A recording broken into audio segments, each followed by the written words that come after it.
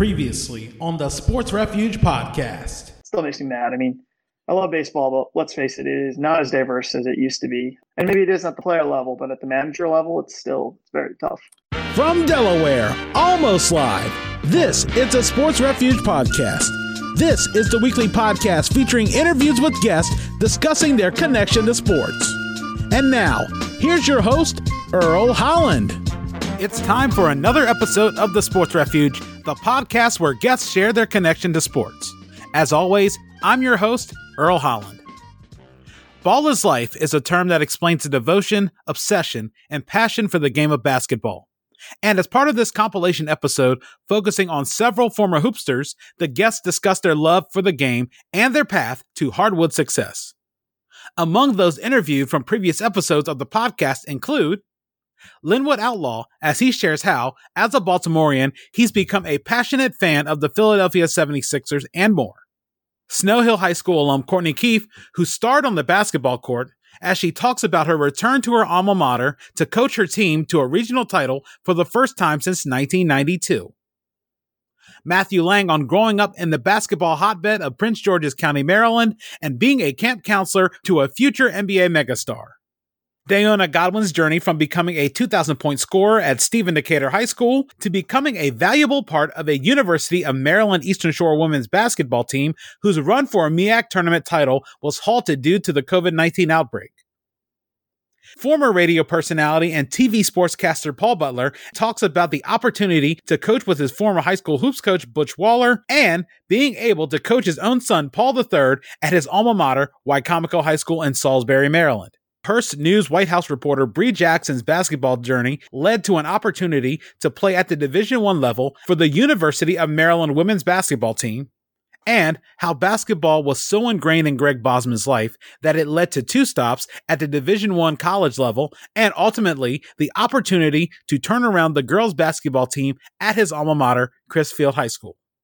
And now, it's time for tip-off for this episode of the Sports Refuge podcast. So, Linwood, you have a very interesting background as a sports fan. You are from Baltimore, Maryland, and while you cheer for a lot of the Baltimore teams, the Ravens, the Orioles, you are uniquely a Philadelphia 76ers fan. How did that happen? I get asked that question all the time, man. It goes back to my favorite player of all time is Charles Barkley. Right. So he started out his career as a 76ers fan. That was my favorite all-time player, still is to this day. So I grew up just following him in his career. When he got traded to Phoenix, I tried to be a Suns fan because he was there, but it just didn't feel the same. So, and then I was pretty much, I guess you would say, like a neutral basketball fan as a young kid, but I was still a Sixers fan at heart. And then, my second favorite player came along, Allen Iverson, and I just became wrapped up into the team all over again. And it just pretty much has just been that way just my whole life, man. It started back as a kid. I made that first connection with Charles, and then once Allen came along, that was my second favorite player of all time. And those are my 2 favorites, bar none. And I just became a fan and just stuck with him ever since, man. So it's been a lifelong thing. Like I said, I always went to the Suns. My grandmother bought me a Suns jersey.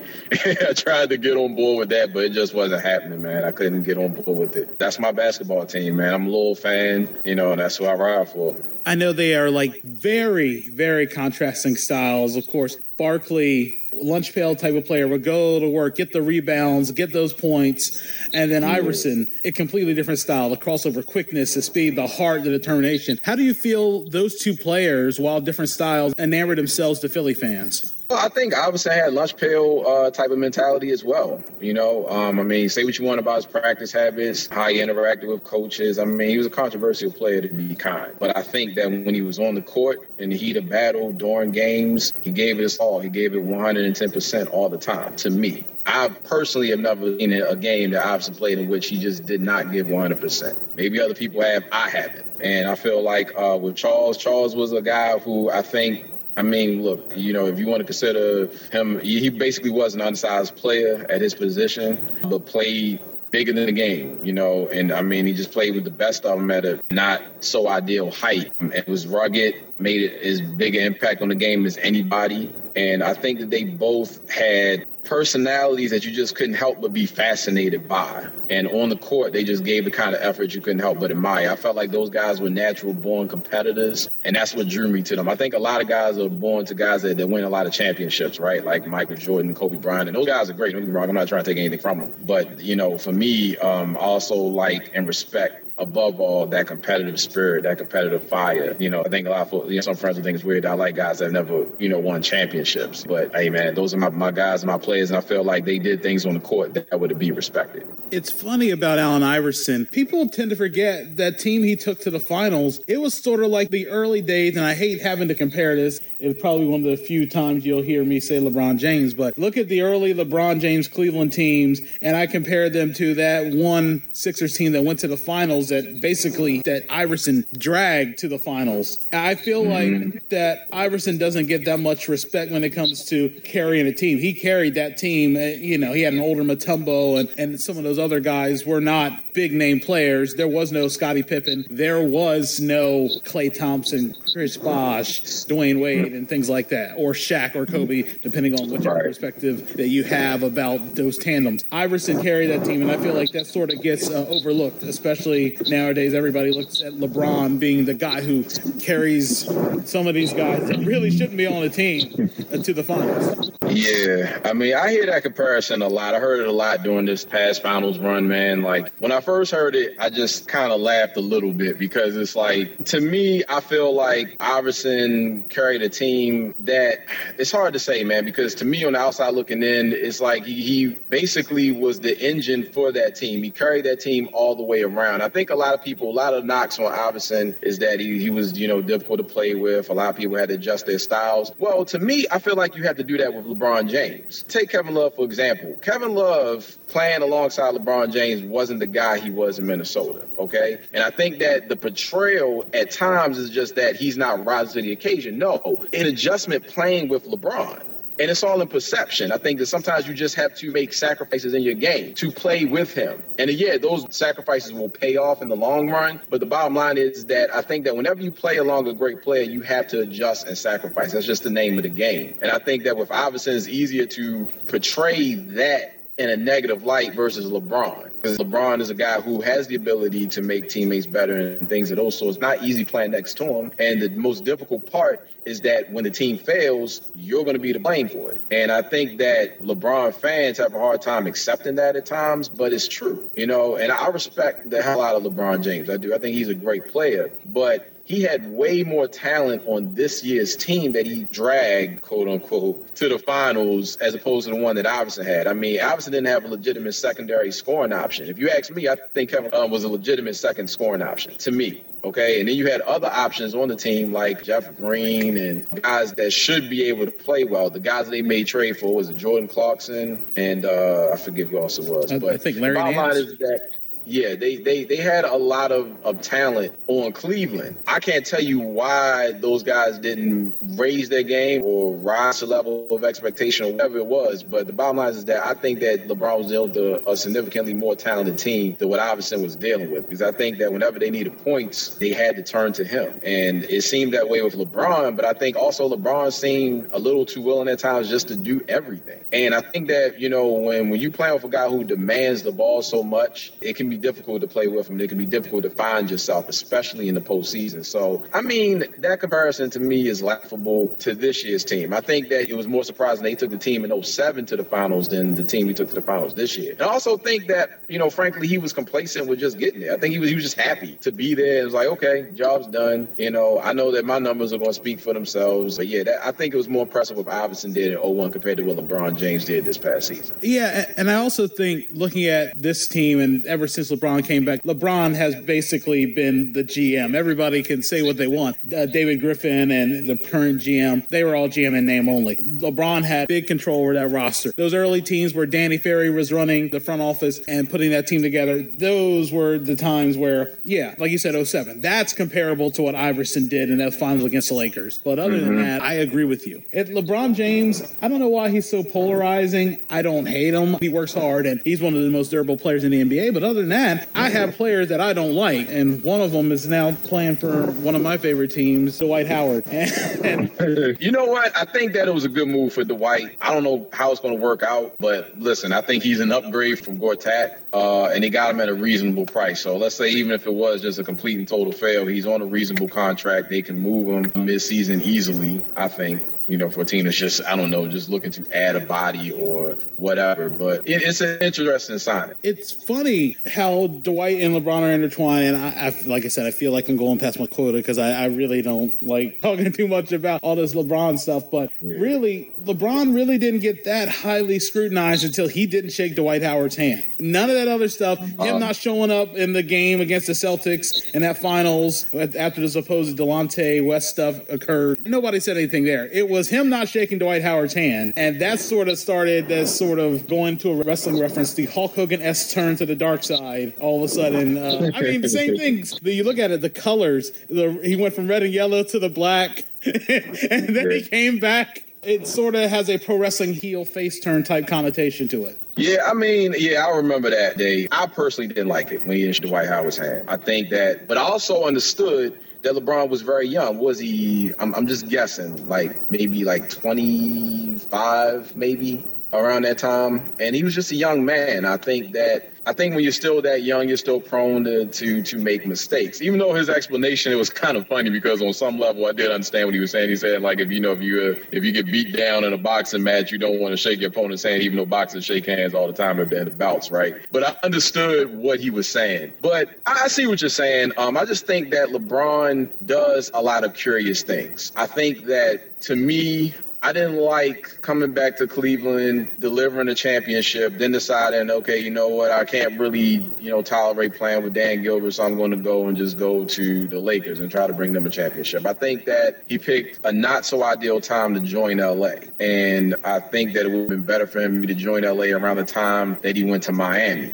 But I think now, he keeps himself in great shape, but I think it's clear that he's moving towards the end of his career. So I think that things become less known about what he's going to be able to produce from this point forward. But I think he just does things in a way that are curious at times. I just think that it would have been nice for him to go back home and stay in Cleveland. I think it would have been nice to see that. But he has the right to go wherever he wants to go. I don't think he ever really had to go back to Cleveland at all. I think the letter that Dan Gilbert wrote was reason enough for him to never go back. If it was about owing the city of Cleveland a championship, he would have stayed in Cleveland until he accomplished that goal. I think he just felt like he had to make up for how he presented his decision to Miami and things like that, which was done in poor taste. The pre-championship parade he had the day after the decision was done in poor taste. I think that the interview that he cut before the finals when he admitted that he told them to keep Kyrie, which I don't think was entirely truthful. I think he may have said it, but I don't think he really said it with any real belief. Because I think it was all a part of his grand exit plan. This is something I actually wanted to touch on in a piece I wanted to write about LeBron.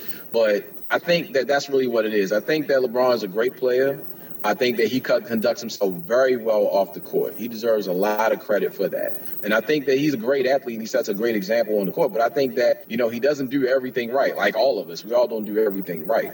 But I think that, there are some things that give you pause. It's like, why does he have to do that this way? I get that it's his life and his career and things like that. He doesn't like the fact that some people will hold him accountable for the super team era. I do. I think that it set a bad precedent for the NBA and it gave players the will to just, make it all about them. But in reality, the NBA is an entertainment business. And if fans are saying they don't like there only being 3 or 4 good teams a year and everybody wanting to be in LA or Miami or somewhere where there are lots of palm trees and sun, that's a legitimate gripe. Players don't seem to care about it because they want to make, it's about them and the money and their happiness. They don't want to be invested in what fans think about the product, but they want us to be invested in totally support of their happiness. So I think that LeBron has had a lot to do with it. I've had discussions on Facebook about how it's a different era as opposed to just even 30 years ago. Just looking at some of those teams in the 90s, the Blazers, those Lakers teams, the Pistons, the Bulls, a lot of those teams were built through the ground up. Sometimes, you make some shrewd trades to get guys, like the Bulls making a trade with the Sonics to get Scottie Pippen. It's things like that, but they built their roster through the ground up. Those Blazers that went to the finals twice, they were, from the mid-'80s on, were built up to go to the finals. The Rockets from the mid-'90s. Olajuwon, everybody forgets about the one time the Rockets went to the finals in the 80s against the Celtics with Olajuwon. People forget about that. It's like everything, the Celtics won the final, but nobody remembered that they played the Rockets. Yeah, a lot of those teams, the Knicks, it's looking back at those teams, they were built from the ground up. They were a young team, no super teams, and some of the trades were made within reason and logic. Yeah, I know somebody will say the Showtime Lakers, but it's just so much information, and I'm like a transaction junkie, so I'm always looking at how these teams are built. Some of these other teams made stupid trades with draft picks, like, for example, the Cavaliers in the early days, the Seppian rule where you can't trade draft picks in consecutive years, that led to the Pistons getting better. The Warriors doing a stupid trade, that had led to the Celtics getting better. That built the Celtics dynasty. There was another trade that gave the Lakers James Worthy, basically, and I think that was Cleveland too. Shrewd trades are always going to happen. Everybody wanting to join together and band together, it's something completely different. Yeah, and I mean, listen, I think when the Warriors signed DeMarcus Cousins, that all of a sudden was too much for certain people, especially like the newfound Laker fans, the ones that are now, new to the Laker family, and they're now, diehard Laker supporters. It's like, oh, whoa, what is this? Come on, man, this is unfair. Like, I saw a lot of outrage, but in my mind, I'm thinking, like, really? Like, this is going on for a while now, and I think now all of a sudden this is just too much. It's just funny at times what's the tipping point for certain fans and certain, analysts and spectators and things like that. And to me, the DeMarcus Cousins signing wasn't that big a deal because first I heard reports that he wasn't going to be available until like maybe December, January. Now I'm hearing it might be like closer to March. So I'm like, really, at the end of the day, like when I heard like that it could be that late that he returns like right before the playoffs, I'm like, well, really, what was the point of even going to Golden State? But who knows when he's going to come back? He could be back sooner than later. He could be back way sooner than anyone expected. I don't know. I think that when I step back and I really,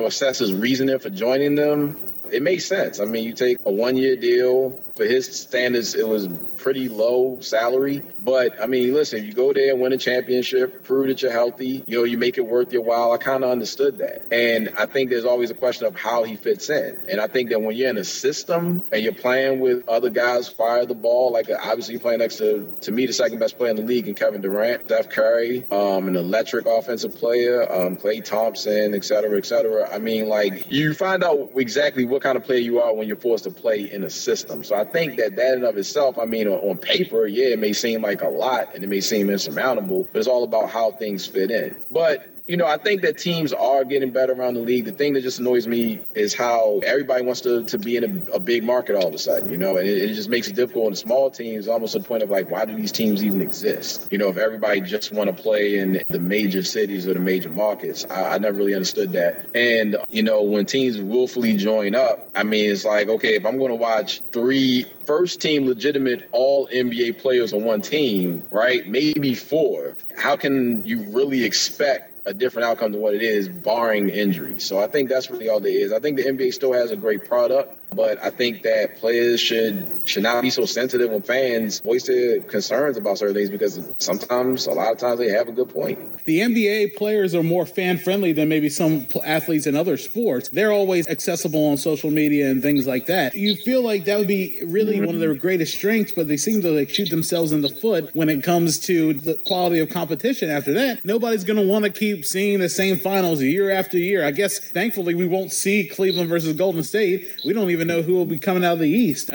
Well, we know it's not Cleveland, and I don't think the Lakers are coming out of the West. LeBron can do all he wants, but he doesn't have the horses. He's sort of stuck in another Cleveland situation right now until he gets another star, and I don't think, right now it's pretty much Golden State, Houston, or bust. That's it. Yeah, it's going to be interesting to see who comes out of the East. That's going to be fun. Very fun. If I had to bet money on it, I'll probably say Golden State is going to go back to the NBA Finals. I mean, this LA situation, we'll see. I mean, they have a lot of guys on that roster. They have a lot of talent, and we'll see how it all comes together. People are expecting, big improvements from like Kyle Kuzma and Lonzo Ball and things like that. And it'll be an interesting dynamic. People are saying LeBron wants to play off the ball more, so that may be, that may help LeBron and Lonzo play better if Lonzo's just going to run the point. Which is what I expect. I expect them to be the full-time point guard for their team. So we'll see. And you never know what they might do at midseason. Maybe, Toronto's like, yeah, you know what, Kawhi Leonard's not feeling it. He ain't coming back. Let's just go ahead and just, bite the bin. Let's send him to LA and see what kind of assets we get. I'm not ruling that out at all because I saw the picture they took with Toronto executives, and I mean, it looked like they couldn't pay the man to smile wide enough. I don't know what it was. It just seemed like a fake picture. And I just think that he's really begrudging being in Toronto because he wants to be in LA, like every other player, it seems. So we'll see what LA does. But I think that right now it's probably going to be Golden State, and a lot of people who are picking Boston. I guess that's a real possibility, again, barring injury. But yeah, it's going to be real interesting to see what's going on out east because it's wide open now. Now, turning to your Sixers, a very interesting season to say the least. They finally got over the stages of the process, made it to the playoffs, had a really heartbreaking series against the Celtics, and then leading into this whole off season with the Brian Colangelo stuff, the burner accounts and things like that. How could you best, as a fan, evaluate this season the Sixers had? To me, it was a complete success. I mean, look, I think we won with, I'm guessing here, like maybe 31, 32 games the previous year. And then to win 52 games, and mind you, this is the first year that Ben Simmons and Joel Embiid played together, right? I was not expecting 52 wins coming into the season. I was hoping for something like maybe 40. I wasn't even quite sure we want to get into the playoffs. But to win 52 games, to win something like, 17 consecutive games toward the end of the regular season, to win a first-round playoff series, those were all steps in a positive direction. They all were. And I think that it was a complete success because I don't think that anyone really had any serious expectations for the team. I was expecting to be just a rebuilding year.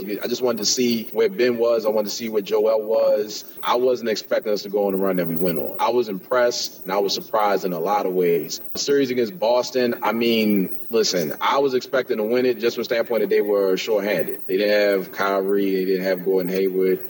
But I think that in the long run, it'll be good for us if we use that failure to our advantage. Yeah, it sucked watching that. It sucks whenever you use a playoff series, period. But the bottom line is that you got to use disappointment to get better. And I see a areas where Ben can get better, obviously with outside shooting, developing some counter shot, which I think really is all he needs to this point to really continue to climb up the ladder of success. Obviously with Joel, number one, staying healthy, proving his conditioning, because man, if he comes in with peak conditioning, he can be a scary player on both ends of the floor.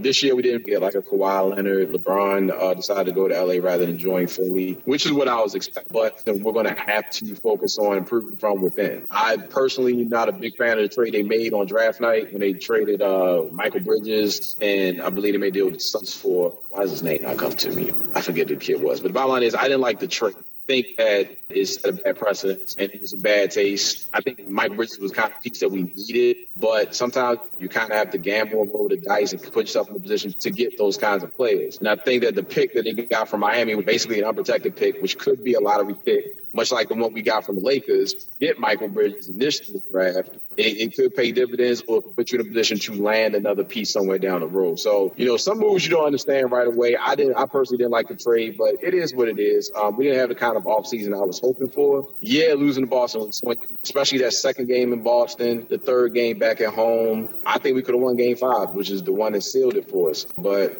you have to learn from that. I think if you look at disappointment and use that to fuel you, which is what I'm hoping our guys are doing, then that will help you in future years. So that's what I'm hoping for. And I'm also, obviously coming to the season, I want to see what Markelle Fultz can give us. Hopefully that'll be, something that we can build on, because if he can come in and give us something, that gives us a whole new dynamic altogether. And I think that maybe people start looking at the team differently. Since I moved to Northern Delaware, all I get is Philadelphia sports, Sixers games, and things like that. Watching them progress, they've had that heart since they were basically strip mined down and all the injuries started with Embiid getting hurt and then Simmons getting hurt. They would fight, they would scrap, they would play. They were truly a team that Philadelphia could get behind, but just the fact that they lost a battle of attrition. People would get hurt. Covington would get hurt. McConnell would get hurt. Things like that. Eventually I think that was a learning experience for those guys who had played, looking back even 4 years ago, playing playing those games where they would only win, barely 11 or 12 games. And I feel like that helped a lot of those guys, especially as you add a healthy Embiid or a nearly healthy Embiid, a Simmons, and then, of course, a Saric. And eventually, once Fultz gets out there, that'll play dividends as well. And it felt like the biggest thing that I saw with them, they had the heart. It was the basketball IQ that needed work. There were times they would make ridiculous mistakes, but I felt like with experience, those things would change. And then some of that youth showed up in that Boston series. Some mistakes that should have been made, like that inbound pass that really changed the whole outcome of that fifth game. I think it's just something that they just have to learn through repetition and through experience, and that Brett Brown would have to crack down on. And I feel like, and I understand that Brett Brown wants to let them play and it's become more of a players' league, but sometimes you have to call a timeout just to get them refocused or just to stop the bleeding of a run, because everybody knows basketball is a game of runs, and all you need to do is just stop their run, maybe stop the momentum with a timeout, and then things will change, and then maybe you'll help you get on a run and maybe turn the table. That's a good point that you made. I think Brett Brown made some coaching mistakes. There's no question about that. And I mean, frankly, I think he's making some questionable choices, filling in as general manager until a permanent one, which is a whole other message in itself, thanks to, as you pointed out, the Colangelo fiasco, right? But yeah, and I think that sealed our fate as well. But again, Brett, they signed Brett as a coach to an extension for a reason. He has to grow as well, and I think that he does. I like the fact that he comes from the San Antonio Spurs organization. I think that he has the makings of a good coach. But yeah, without question, you hit it right on the head. He made some questionable coaching decisions that he's going to have to learn from and get better from. You've seen the game of basketball change, especially over these past 2 or 3 decades. The biggest thing I've noticed is really the evolution or de-evolution of the big man, the use of the big man in basketball. Now you have guys who are good for screen and rolls and pick and rolls and things like that, but I feel like the age of the dominant center, it might be over. Yeah, I think so. I mean, now it's like, I don't think you get respect as a big man if you don't have an outside shot. Anthony Davis, I mean, my goodness. I mean, does it get more dominant than Anthony Davis in the post and on the inside? When he actually said he's trying to work for his outside shot, that's when I'm like, okay, it's like you don't get true respect unless you have some form of an outside game. Me personally, I like traditional big men. Guys that get into the post, get team some easy buckets, set the tone defensively, who stay rugged inside the paint. I still like that. But obviously the league, for whatever reason, is just trying to move away with that. This whole stretch forward thing. Like, I remember when a few seasons ago, I made a trade for Thaddeus Young, who to me is a small forward. Maybe something of a two-guard, but he's definitely a small forward. He's like a small forward two-guard player. And there was talks about Minnesota making him their starting power forward. And I was like, what? It's like, I just didn't see him as a power forward, but I guess they just wanted somebody that could just go down there. The intangibles that would go into being a power forward didn't matter as much, right? I think that it's somebody who could just step outside, make some shots. You have some ability on defense. I mean, a lot of teams want to go small nowadays. And that's the way the league is trending, which is why somebody like Dwight Howard, who was like a monster, a beast, one of the best players in the game, is brought out by the lowly Brooklyn Nets just to sign I don't even know, was it like a veteran minimum type deal with the Washington Wizards? I mean, and this is actually coming off a decent season for Dwight, because he actually played well for Charlotte. So, yeah, I mean, I just think that, the league is just getting smaller, and then they're going to use big men, they're going to use 7-footers. You got to, I don't know, have some type of outside game, because that's the direction teams want to play, and they want to move in, and that's ultimately the style they want to play. Because I think of the 90s, I think of some teams would use 2 centers maybe in the front line. I think about the Lenny Wilkins Atlanta Hawks. You'd have Kevin Willis, who's basically a center, play power forward. You have John Koncak as a center, and that maybe was slowly starting to fade away, and maybe you had guys who weren't truly 7-footers at center, like Zoe, well before the Ben Wallaces and things like that. But Alonzo Mourning wasn't 7 foot, 6'10", 6'9", 6'11", nitpicking by inches and stuff like that. Wasn't a true 7-footer, but he was a true center. I feel like if they were asked to do that in the 80s or 90s to become, better shooters, expand their game, it would have happened, but I don't think they would have abandoned the whole back to the basket type of style of play that you don't see that much anymore. It's funny, you even look at Jordan, and we mentioned Jordan. Jordan was really good at backing somebody down when it came to getting into the post. I mean, I feel like that's lost among guards in general, too. Yeah, I think, man, defense isn't what it used to be in the NBA. I just don't think that the commitment to play defense is quite there at times. Even for teams that are considered good defensive teams. That's just how it is. I think that's all about scoring a lot of points and playing up and down basketball. Now, I guess you can kind of be successful with that postseason now. I mean, it's just you're just saying a lot of things, I think, that are just more towards scoring points, going small. And, you think about the situation Jahlil Okafor is in right now. He's probably as traditional big man as it gets. Now he's just trying to relearn the position that he had dominated in a certain way for so long, just to latch on with the team. He was just our number 3 overall pick, and the situation with Embiid happens. And then, he obviously needs to find a new home at that point, but things didn't even pan out with Brooklyn. And now he's just working out, hoping for an offer, might land over Miami, things like that. But he's the definition of a traditional big guy. And he's trying to put like an outside jumper or something like that, mid-range jumper, 20-foot jumper in his game was Arsenal just to get into a league, whereas I feel like his best strength is what they've always been, is playing low and being probably, as automatic as it gets from the low post in terms of scoring. So it is setting a precedent where it's like, hey, if you want to, survive long-term in the league, you have to be more versatile. Kind of like in the NFL with running backs, they prefer backs to not only be able to burst out the backfield, but also be able to catch the ball, kind of like a Le'Veon Bell, right? Who's like a running back, wide receiver type Pittsburgh. So I personally like this one play, but I think the league is just moving further and further away from it. Do you feel there is a particular aspect in the NBA or in basketball in general that is becoming a lost art? Well, I mean, the only thing that I complain about a lot is that I just think that players nowadays they aren't naturally as competitive as at least as it appeared that players were back in the day. I think that, nowadays it's all about, the super team thing is the thing. That's a new trend. But I think that also, to some level, while it also speaks to, preserving your body over an 82-game season, not having to do as much, I understand all of that. But I think there's also an element to it where you just take some of the competitive spirit out of it. Like high-profile matchups in the NBA. To me, that's what it's all about. Like when 2 great players are opposed against each other, and they're leading well-balanced teams behind them. I like that kind of stuff. And I miss that about the NBA because there was a point in time where that was the case. But, I mean, there were some good, deep, and talented teams in the NBA, but there seemed like there always seemed to be a lot of good matchups. And nowadays, more and more, you're finding that these guys are playing on the same team. And, that to me, I guess, is what I personally think is just, just slowly deteriorating. It's just those high-profile matchups because you had it on paper, but you had, in the finals, but it was like the teams, like the finals this past year, I think it was a stain on the league a little bit. I mean, it just wasn't really good. It wasn't intriguing. It wasn't exhilarating, none of those things. But we've had those kinds of matchups in the past, but I think that more you're just seeing guys, just wanting to team up as opposed to just go against each other in postseason. I kind of miss those elements, like AI versus Vince Carter. You remember that series? Stuff like that. Wasn't that the one where Vince went to the graduation and came back and missed a shot? Was that the series? Yeah, that series. Yeah, that was the one. Yeah, missed the buzzer in the 6th game. I mean, like to me, that's still one of the best series I've ever seen. Ever. And I miss those duels, man. I miss that. But that's just the way it is. League, nothing stays. My mom always said nothing stays the same forever.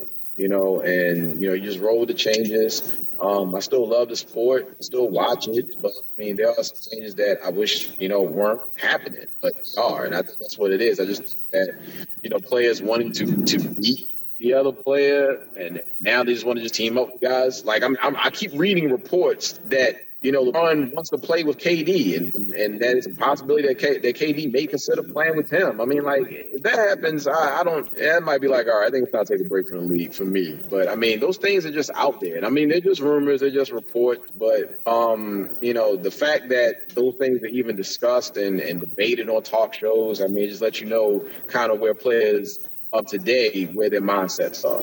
It's funny, we were talking about that series. It made me just think about a really stealthily good series. I don't remember the year, and I was just trying to look it up. But that series between Charlotte, the Hornets, and the Magic, it was the last season before they moved to New Orleans, and it was McGrady was on Orlando, and it was Baron Davis, and Tracy McGrady was talking all the trash, like, yeah, this will be the last game in Charlotte, and Charlotte ended up winning that series. Yeah, I remember that. And that was a series, one of the probably few series in the post-Jordan era that I really like that wasn't a Wizards playoff series. That was really a very intriguing series, and you don't see those things like that anymore. Maybe first round of this year's playoff, especially in the East, was very exciting. Second round was very exciting, even though we sort of knew what was going to happen. It just all grinded to a halt once you got to the conference finals in the East. But the Western Conference Finals, that was very interesting. But other than that, yeah, it's the interest got to the point where, I was looking forward to the Stanley Cup more than I was looking forward to the NBA Finals. At least it was something different.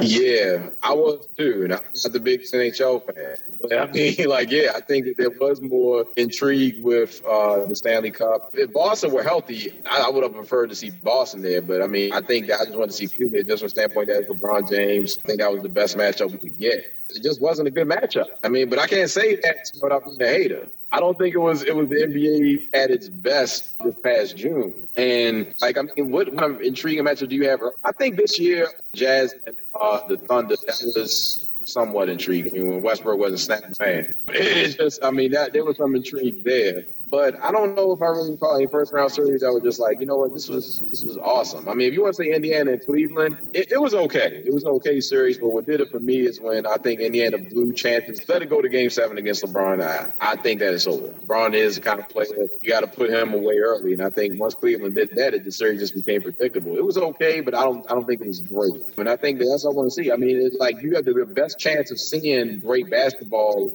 in the playoffs. And it just makes the first and second round almost kind of pointless to watch because, teams playing in those rounds, most of the teams playing in those rounds won't affect the ultimate outcome because who's going to hoist the Larry O'Brien trophy at the end of the year. Do you think Cavaliers-Rockets would have been a better series? I do. I think it was better. I also think Cleveland had a good chance to win that series. I just do. I think it would have been a much better series. No wonder, to your point, it would have been different, right?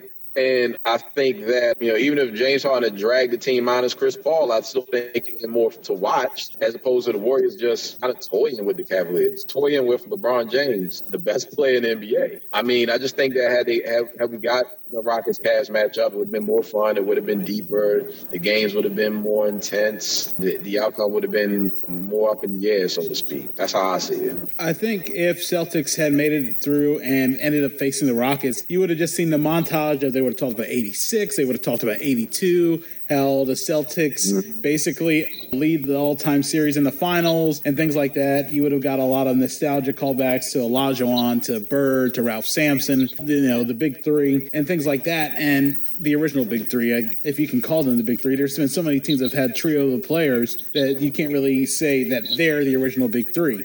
But, yeah, you would have seen a lot of callbacks to that, and I think that would have made it a little more interesting. This young team that's basically playing with one arm tied behind their back, doesn't know any better, taking on the Rockets. Golden State, it would have been a slaughter. It would have been like those first post-Jordan finals where some of them were just a drag. Just Nets, Lakers, Pacers, Lakers, not very fun to watch. Yeah, it was what it was. But I think that this year is going to be different. Just with that point, LeBron is in the same conferences as Golden State. And I think that's going to be an interesting storyline, just see how that plays out. And the East grabs. So you take the intrigue where you can get it there. And it's going to be a fun race. Kind of like when Michael Jordan, that first year after Jordan retired the first time, something like that. Because back then, everybody felt like they had a chance to do. They're like, oh, snap, Jordan is retired. Let's do this. Let's do the business. Let's try to get to the finals and see if we can win this thing. And I think you're going to see that kind of rejuvenation. Listen, I think just from the Wizards standpoint, I think the Wizards made some low-key good moves, especially if they can figure out a way to use Dwight Howard effectively to their advantage. I think they could be a good thing. They can make some noise. They could be a sleeper, at least on paper. We'll see how that pans out. But I think that, teams are going for it, man. And I think that is going to be exciting.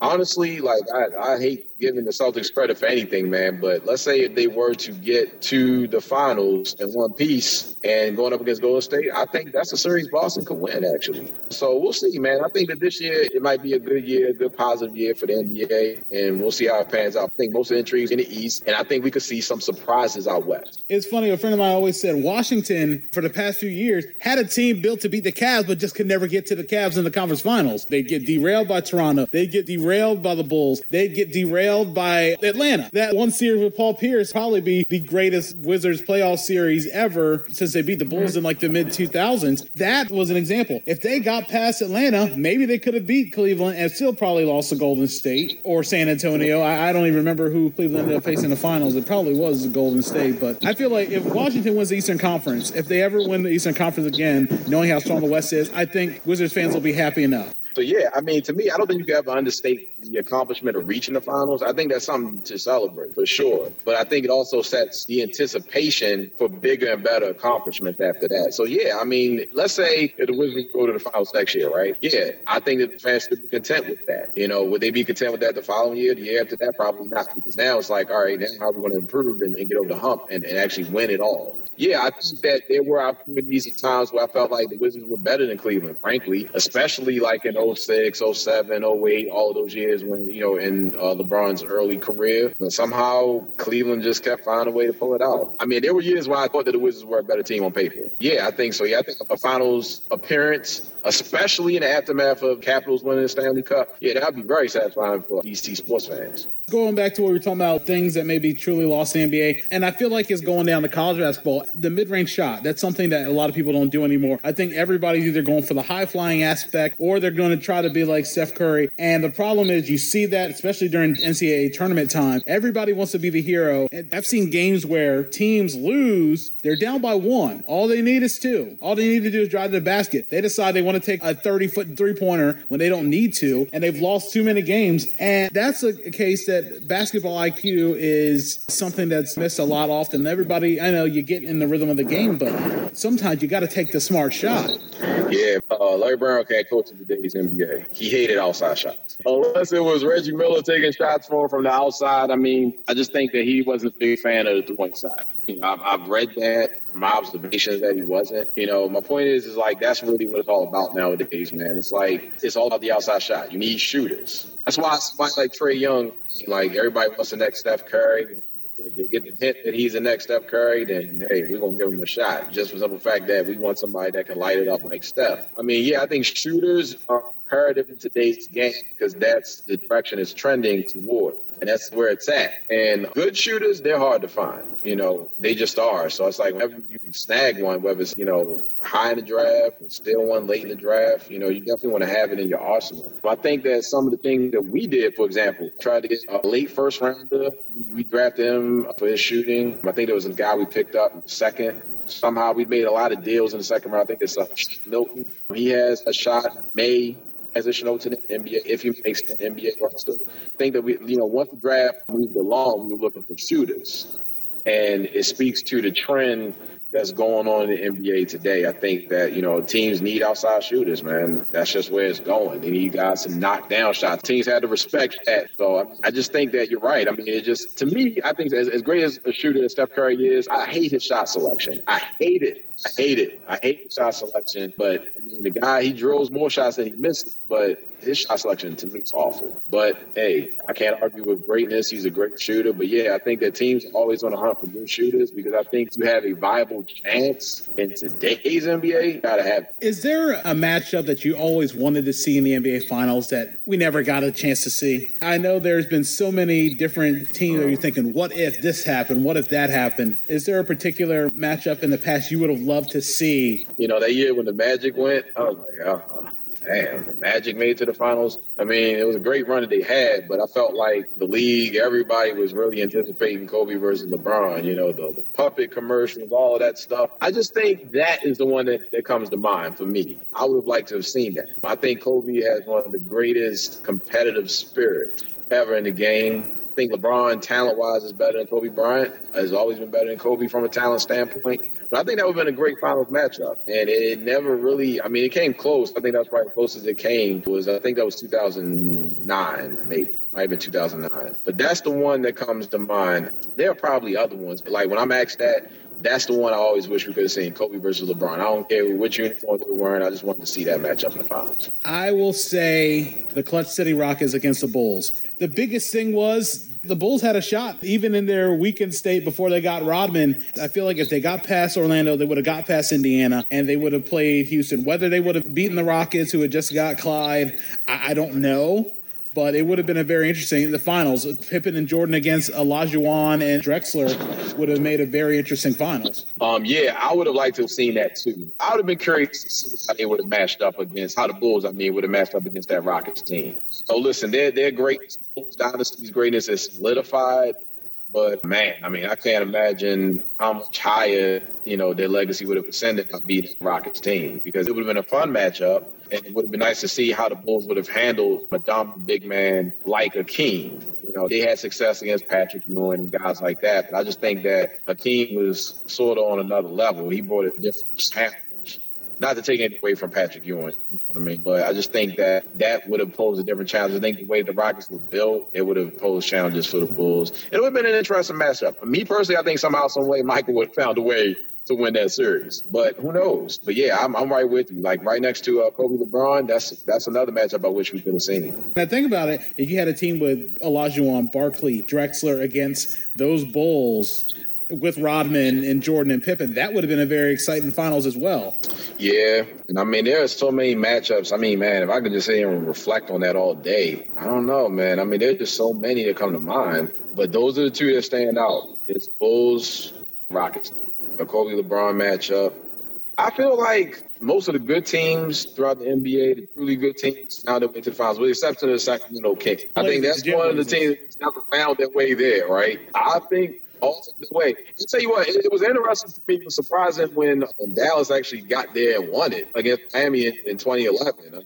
Even Dallas, I always thought that Kings would have made it before the Mavericks. That's how I always felt it. But, even they won a championship. So I think that, to my mind, in my years of watching basketball, the only good teams that never even at least made it that far was probably Sacramento. I feel like the Jailblazers, they were very close, too, to differentiate them from the early 90s Blazers. But, yeah, seeing those matchups maybe against the Sixers or against the Pistons or maybe even against the Nets, maybe that would have made it a little more interesting, the contrasting styles and things like that. But, yeah, the Kings and the Blazers. Yeah, the Blazers playoff series where they missed the free throws and then Ori hits that buzzer beater to send the Lakers to the finals. I feel like even with the cloud of the Tim Donaghy stuff going around, I feel like that was a team that probably should have aspired for more as well. Yeah. I'll tell you what, I think I would have had a lot of fun watching the Blazers and the Pacers in 2000. I think that was a damn good series. But Paul has nobody blaming themselves. They had control of the game, and that was the start of the Lakers' rise, really. Imagine if the Lakers hadn't pulled that comeback off, how much different things could have been for that Lakers from that point forward. You know what I mean? And I bet you there are still members of that Blazers team who still wonder about that and how and help change their fortune. It's just crazy, man. When you blow leads, and mind you, the Blazers were on the verge of making an impressive comeback themselves that year because they were down 3-1 in that series against the Lakers. And I thought it was done then. I pretty much stopped watching. And then, they came back, made it a game 7, and were getting ready to give them the ultimate collapse, kind of like what you saw Golden State do in, 2016? So, I think Portland had some good teams for the years, and they had the chances.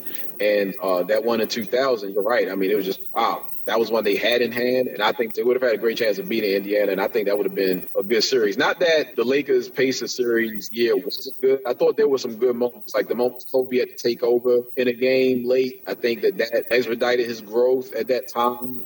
There were some memorable moments from that too, but I think Portland is another team that I think has some golden opportunities at some point in time, especially during that Shaq and Kobe era, and things just never panned out. In addition to the Spurs, who are achieving their own greatness in their own. And you mentioned playing basketball starting in middle school. How did you find that, and what did you love about it? I think it was rec stuff, like Worcester County Rec League. I think I was doing indoor soccer at the middle school, and then after indoor soccer in the morning, then basketball would start, and I kind of dabbled in that. And then one of my best friends, Kim Gordy, you know her, but that was her sport, so we had become very close friends, and I got into it that way. But I never felt really good at it. Even in high school, maybe by my junior, senior year, I finally kind of felt comfortable. But my freshman year, I didn't feel like a basketball player. I felt like an athlete who was playing basketball. Where do you feel was the biggest transition to feeling you were a basketball player? What did you feel like was the biggest improvement that you needed to make? I think it just comes with being comfortable on the court. Like, I think that when it's new to you, and I've seen this in my coaching, so I've really tried to pull in athletes and girls who have maybe never played before at all. And I can kind of coach them from that perspective of there really are a million things to learn in basketball, and it's a very quick game. So, it's fundamentals, but there's a level of comfort that you have to find on the court that I think it took me some years to find, where I wanted the ball. I felt comfortable running the offense or whatever. But I also learned early on that it's about a role. So you have to fulfill your role, whatever that is. So for me, initially it was defensive and it was fast breaks. And that was kind of my job. And I knew and still know that I'm not a 3-point shooter. But I learned that early on too, is that, if you have a role, you do that, then you build off of that and maybe some other things open up for you. What would you say your greatest offensive skill was? Jump shot? Was it post play? I know you mentioned the 3-point shooting was not your forte. I don't know offensively what I would say was my strength. I think probably just driving the lane maybe was what it was. And I had an okay short jump shot. But I think just taking it to the rack. It was fun. You mentioned the grind of a basketball season. How do you change practices up, especially as the season goes along? I try and balance. I think there's a lot to be said for certain routines and expectations. But it's just trying to be creative. So once the season actually starts and we're playing 2 games a week or whatever, then my practice is really always based around the things that I saw in the game before or the things that I'm seeing kind of consistently in the last few games. So we'll always do fundamentals every day. We'll work on skills, and then we'll work on a certain aspect of the game, depending on what's going on, depending on what I'm seeing. So you can do that in creative ways. I mean, around Christmas, end of January or something, there's like kind of a wall where you're doing it more creatively with games and competitive stuff between the kids and the girls. And I get in there some too. So that lightens it up a little bit, but yeah, I just try and base it on what needs to be worked on. So it's not the same every day. The shooting drills are different, but we're still shooting. Layups or full court layups can look a million different ways, but they're still sprinting and still doing layups. So it's just creativity, a lot of YouTube for me, and a couple books I have. Who are some of your coaching influences? I know that you were able to coach under Coach Gladding at Pocomoke, but who else did you watch the sidelines, boys or girls or male, female coaching that you watched and try to emulate? I think that I've taken something from every coach I've had, whether that was in travel sports or high school, and it could be that it worked or that it didn't work. That as a teenage girl, it worked for me to motivate me or it didn't. And so I've taken something from everybody. But the time that I got to spend with Gail and coaching under her and becoming a friend of hers is huge. I mean, her work ethic and her coaching style are things that I always respected, even when I played against her in high school. I thought of her as a really great coach who got a lot out of her girls. And my style is not the same as hers, but there are definitely times that I kind of feel that influence. And a practice plan is important. You don't just show up. Pre-game talks and things like that are similar. So our styles are different, but I think that she probably, I can say without a doubt, had the largest influence on me as a coach.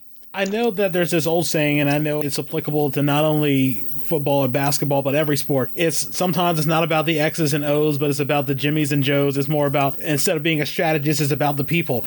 What do you say is your greater strength? Is it being a strategist, or is it being more of a people person? 100% the people person. I am learning daily and getting better and better at the X's and O's. My assistant coaches this year were Nadine Bishop, who I'm not sure if you're familiar, but she's been around for a long time in Snow Hill area coaching. And Todd Lampman is the athletic director, and he stepped up because I had about 7 to 10 girls at the end of my first year, which was last season or whatever. And this year I had over 20 come out to play. So it was amazing to see that many girls, but I suddenly realized we needed a JV program. and a third coach. So he stepped in. Long story short, the two of them were definitely my X's and O's people. They were like, let's try this offense. This is what this will look like. This is how this will work. So that initial stage is wonderful to have for me. I'm good at fixing it and adjusting and making adjustments, defensively or even offensively. But the initial sort of drawing it up stuff is just not my strength at this time. Though, I'll keep working at it. But when the opportunity came to coach at your alma mater, what was that like? And then were there any hesitation or reluctance to do it at all? No. So I had hoped to actually take over the program at Pocomoke when Gail retired and wasn't given that opportunity. So I then was also transitioning to a different job at the technical high school from Pocomoke and was then offered the position of coaching at Snow Hill. And I didn't hesitate 1 second. I mean, I wanted to coach basketball and I was given that opportunity. And then the idea of doing it at Snow Hill was just kind of icing on the cake, but came with a little extra pressure too. The community and building relationships with the community. And like I said earlier, our classmates are now parents, and that can work two ways. It can be really good and it could also kind of backfire a little bit. It was good though. This year I had a good time. I mean, there was no problem.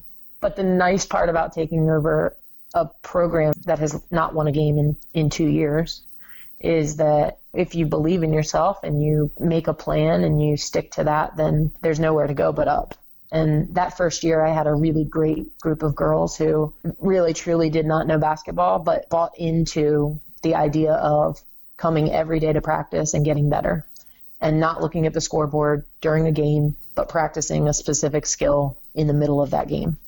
And I couldn't have asked for a better group to sort of start that foundation for me at Snow Hill. And being able to mold players into what you want to make them into, I think, is much easier than just trying to fit a square peg in a round hole, to use an old cliche. Mm-hmm. And it worked out well, winning your first regional title and the program's first regional title in almost 30 years. What was that feeling like? And when did you know that things were starting to move that direction?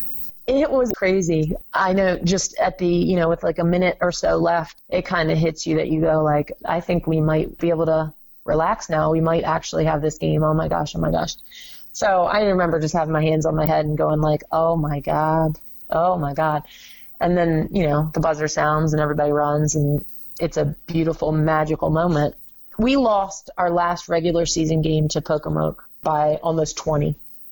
And the last few games of the season, I wasn't pleased with the way we'd been playing. I felt like we weren't getting better as a team. I felt like individually girls were kind of stagnant, not really getting better. So we had a coaches meeting and I basically said that I wanted to go back. I think that we had focused too much on game play and game situations and gone away from skills, or weighted a little too heavily on the game aspect. So in that week leading up to playoffs, where we actually played Pocomoke in the first round, we went back to basics. We did a lot of skills, and then we did a little bit of offense, and we did a lot of skills, and we did a little bit of defense. And that whole week was planned out to work against Pocomoke and what they had and the types of defense we had to play. And it felt good. So I kind of felt like going into the postseason that things were looking up. I felt good about going into that game. And then we ended up beating them by, I think, almost 20. I think it was like a 30-some point difference between the last game of the season and then this playoff game. And because the girls bought into that, I think it just kind of catapulted us forward. And then the next game was Washington High, that was the only 1A school that we had lost both games in the regular season. And again, it was just, we practiced with purpose. And I think that's what made that difference. But every game was like oh my gosh, I can't believe, not that you can't believe it, but it's just like this might happen. And then we went to North Dorchester and they had a girl that scored her 2,000th point against us. That game was too close for comfort, but then at the end it was, and they threw some stuff on us. They did a little bit of a box and one that we hadn't seen, and they played a little bit of a man that we hadn't really seen much of. So it took some adjustments at halftime. But I think the girls, again, like I talked a little bit about that first year, and that foundation of our motto was to trust the process. And the girls saw that kind of paid off this year. And then it was more of a mental thing for them. So we had to shift gears between, getting blown out by 20 and 30 against Parkside or Bennett or Decatur, and then being competitive and playing to win against 1A schools. And that's a tough shift to make for everybody, but especially competitive teenagers. But I think they did that for the most part. There were a couple of games where we hung our heads a little bit about the score, but that's the building process. So next year we'll be more competitive with those schools, and hope to be on top of the 1A schools for sure.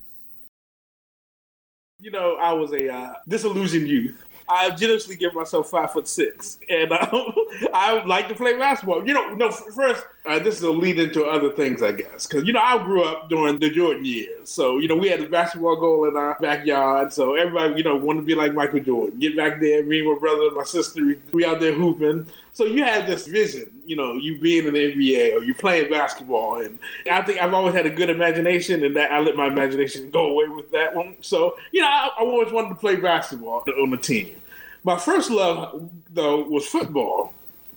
And I never played organized football, but I was thinking about going to try out for my team when I was in junior high school. But the week before the tryouts, I had appendectomy. Mm-hmm.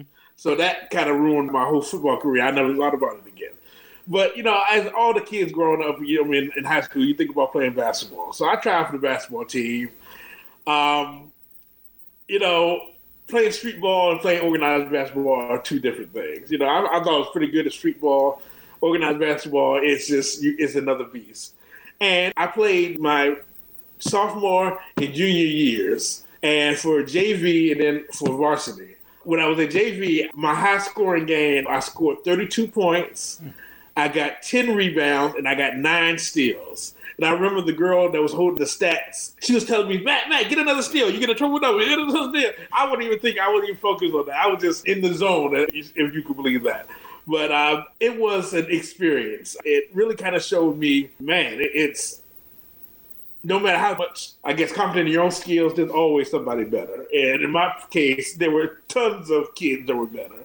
And taller too. So, it was a good experience to go through, but I wish I would have focused on other things in high school. Like, I could have been the only person on the golf team in my high school because the gym teacher wanted to start a golf team. I took golf lessons when I was in junior high.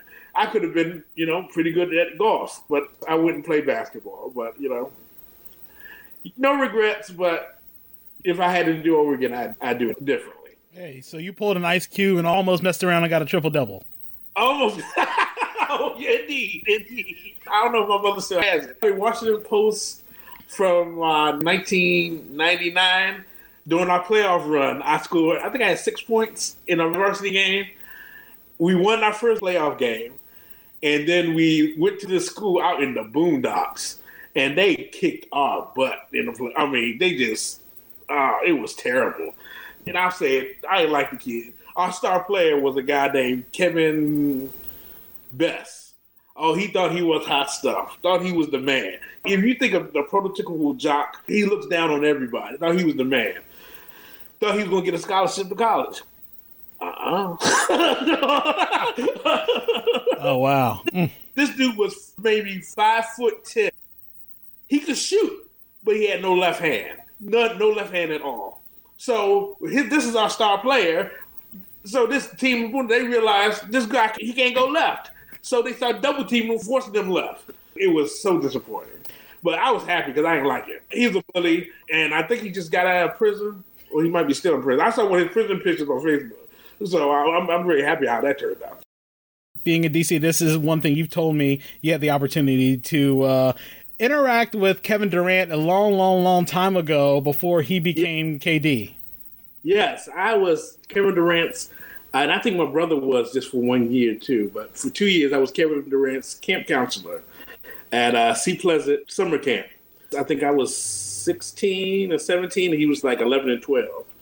And He was, of course, taller than me at that time. I'm not a tall man, but he was he was taller than me, and he was a good kid. I mean, he was all about basketball, though. You know, he had a group of kids, friends around him, all of them played AAU basketball. They all thought they were going to make it to the NBA, but he was just focused on basketball. And I guess coming from that area, he was really focused on something to help he and his mother and his brother to get out of that those tough economic conditions. So, did you see his potential as an NBA star? Oh, yeah, because basketball was my thing back then. Again, I wasn't a tall person, but I loved playing basketball. And you knew who had it and who didn't. This kid was at 11 or 12. He was about 5'8", maybe 5'9", and he was just dominating everybody. Older kids, younger kids. I mean, he was doing everything. There was something about him that you knew he was going to make it. And then when you see him get drafted by the Sonics and then have the success in Oklahoma City, when all that talk came out, him possibly maybe coming back to D.C., what were your thoughts on that? Were you hoping that it would happen? I was hoping he would come back here, and I understand why he didn't come to the Wizards, but I must admit I was disappointed with his choice to go to the Warriors. I think that's not what I don't think Michael Jordan went to the Warriors. You know, you're the best player in the game. Why are you going to a team that knocked you out of the playoffs the previous year? That disappointed me. But I know he's still involved in the PG County area. So, I mean, maybe he realized that he didn't have to physically be here to make a difference here, too. To close out the basketball thing, though, the summer league we played, I've been around a bunch of, maybe not a bunch, but a couple NBA players. We played against, and for summer league, some kids would show up, some kids wouldn't. So the game that we played, I was the tallest kid on the team. So I had to play center. Now, who did we end up playing? 6'9", DeMar Johnson. Do you remember DeMar Johnson? He played for the Hawks, right? He played for the Hawks for a few years, then he got hurt in a car accident. He was 6'6" back then. So I'm having to check him. He had to have 70 points. He had to have. Oh, my God. I don't know if you remember Chris McCray from College Park. He played 1 year at College Park, but then he failed out of College Park. This is 2001, 2002. He went to Fairmont Heights. He went to my high school. Wow. And it's a documentary that's getting ready to come out about PG County. What's it called? The Land of Basketball or something like that. Because PG County is pretty much a hotbed of NBA star people coming in for basketball and also football too. Because look at the Redskins' last two top draft picks. Chase Young and Haskins. PG County, Yeah. So that's why I love this area. PG County is an interesting place. It's a very interesting place. Before we go and talk about your time at Stephen Decatur, that is, I just wanted to ask you a little bit about UMES, what your expectations were heading into this season, and all in all, what led to your decision to choose UMES? To answer your first question, going into the season, we had lost a lot of seniors last year. Some seniors that led our team. We were coming off of our best MEAC performance that as long as I've been there, and the most wins that our coach, I think, has witnessed. So it was going to be not a tough turnaround, but it was going to be a work in progress to just see how we would come back after such a great season that we had. So me personally, I was coming in just trying to be the best person, best leader I could be, and best teammate I could be to help the younger people, the freshmen, the underclassmen, so they could develop and we could keep this program running the way it was left off by our seniors. And then to answer your second question, leaving my high school career, going to a Division I program, I was a walk-on, earned the academic scholarship. I knew I could play at that level, but just being able to have that experience and just actually doing it day in and day out, going to practices day in and day out, was a blessing in disguise. I met some amazing people, some amazing experiences, and I just had fun while I was doing it, playing the game that I love. I've been playing since I was 4 years old, so it was just a dream come true to just play the highest level of college basketball, and I must say I enjoyed every minute of it. To you, what do you feel was the biggest draw of being a walk-on? What do you feel like you were able to do to impress Coach Batchelor and his staff? Well, he always told me he knew that I could put the ball in the basket, and that's one thing that he wanted me to do there. He just wanted me to be myself, and he talked about my characteristics that I had as a player and had as a person, and he wanted me to display that in the program. to just show and become the leader that I did become. Did you feel as being a walk-on that led to a bit of a challenge, that there might have been a chance that you might not have made the team? And what was the competition like for the walk-ons? I never thought I wasn't going to make a team. When I had the meeting with him, it was during my senior year, a couple weeks before I graduated, and we talked, and he just told me basically I was on the team. It was just the fact of how much time I was going to play and if I was going to play or not. And I felt like I worked really hard, and that freshman year, I actually earned Rookie of the Year on my team. So everything worked out, and I was just blessed to have the opportunity. When it came to taking the court, especially as a freshman at UMES, what would you say was maybe the sort of biggest challenge you had going from high school to the college level? The biggest challenge I had, just basically adjusting, realizing I'm not going to be, I guess, that star on the team anymore. And it wasn't a big adjustment at all. It was just adjusting to what I will become. I had some great teammates helping me adjust from, I guess, the lower shore to the faster me at gameplay. The game speed changed dramatically. It was a lot of up and down. Everyone's athletic. Everyone basically has the same skill set. So I was just basically going around a group of girls that basically were like me, but on their team. So it was a good adjustment.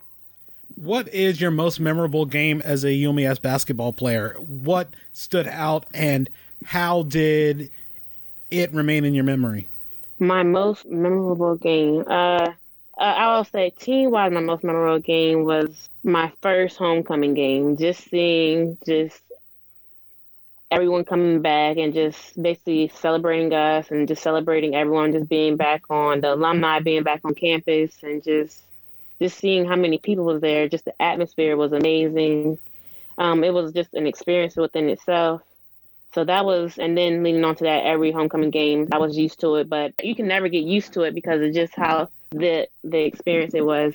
And then my most memorable game, personally, myself, would probably have to be, I have two. It's a game we actually lost and a game we won, and they both were against Morgan. Kobe Bryant was my idol, and the day after he passed away, we played Morgan, and I started off the game really bad, just like really in my head. And then the fourth quarter, we were down, and I just kind of just locked in, like mama mentality, locked in, and just scored like 8 points back to back to back to back. And it was just, I was out there, but like my mind was just everywhere else because I had just lost my idol.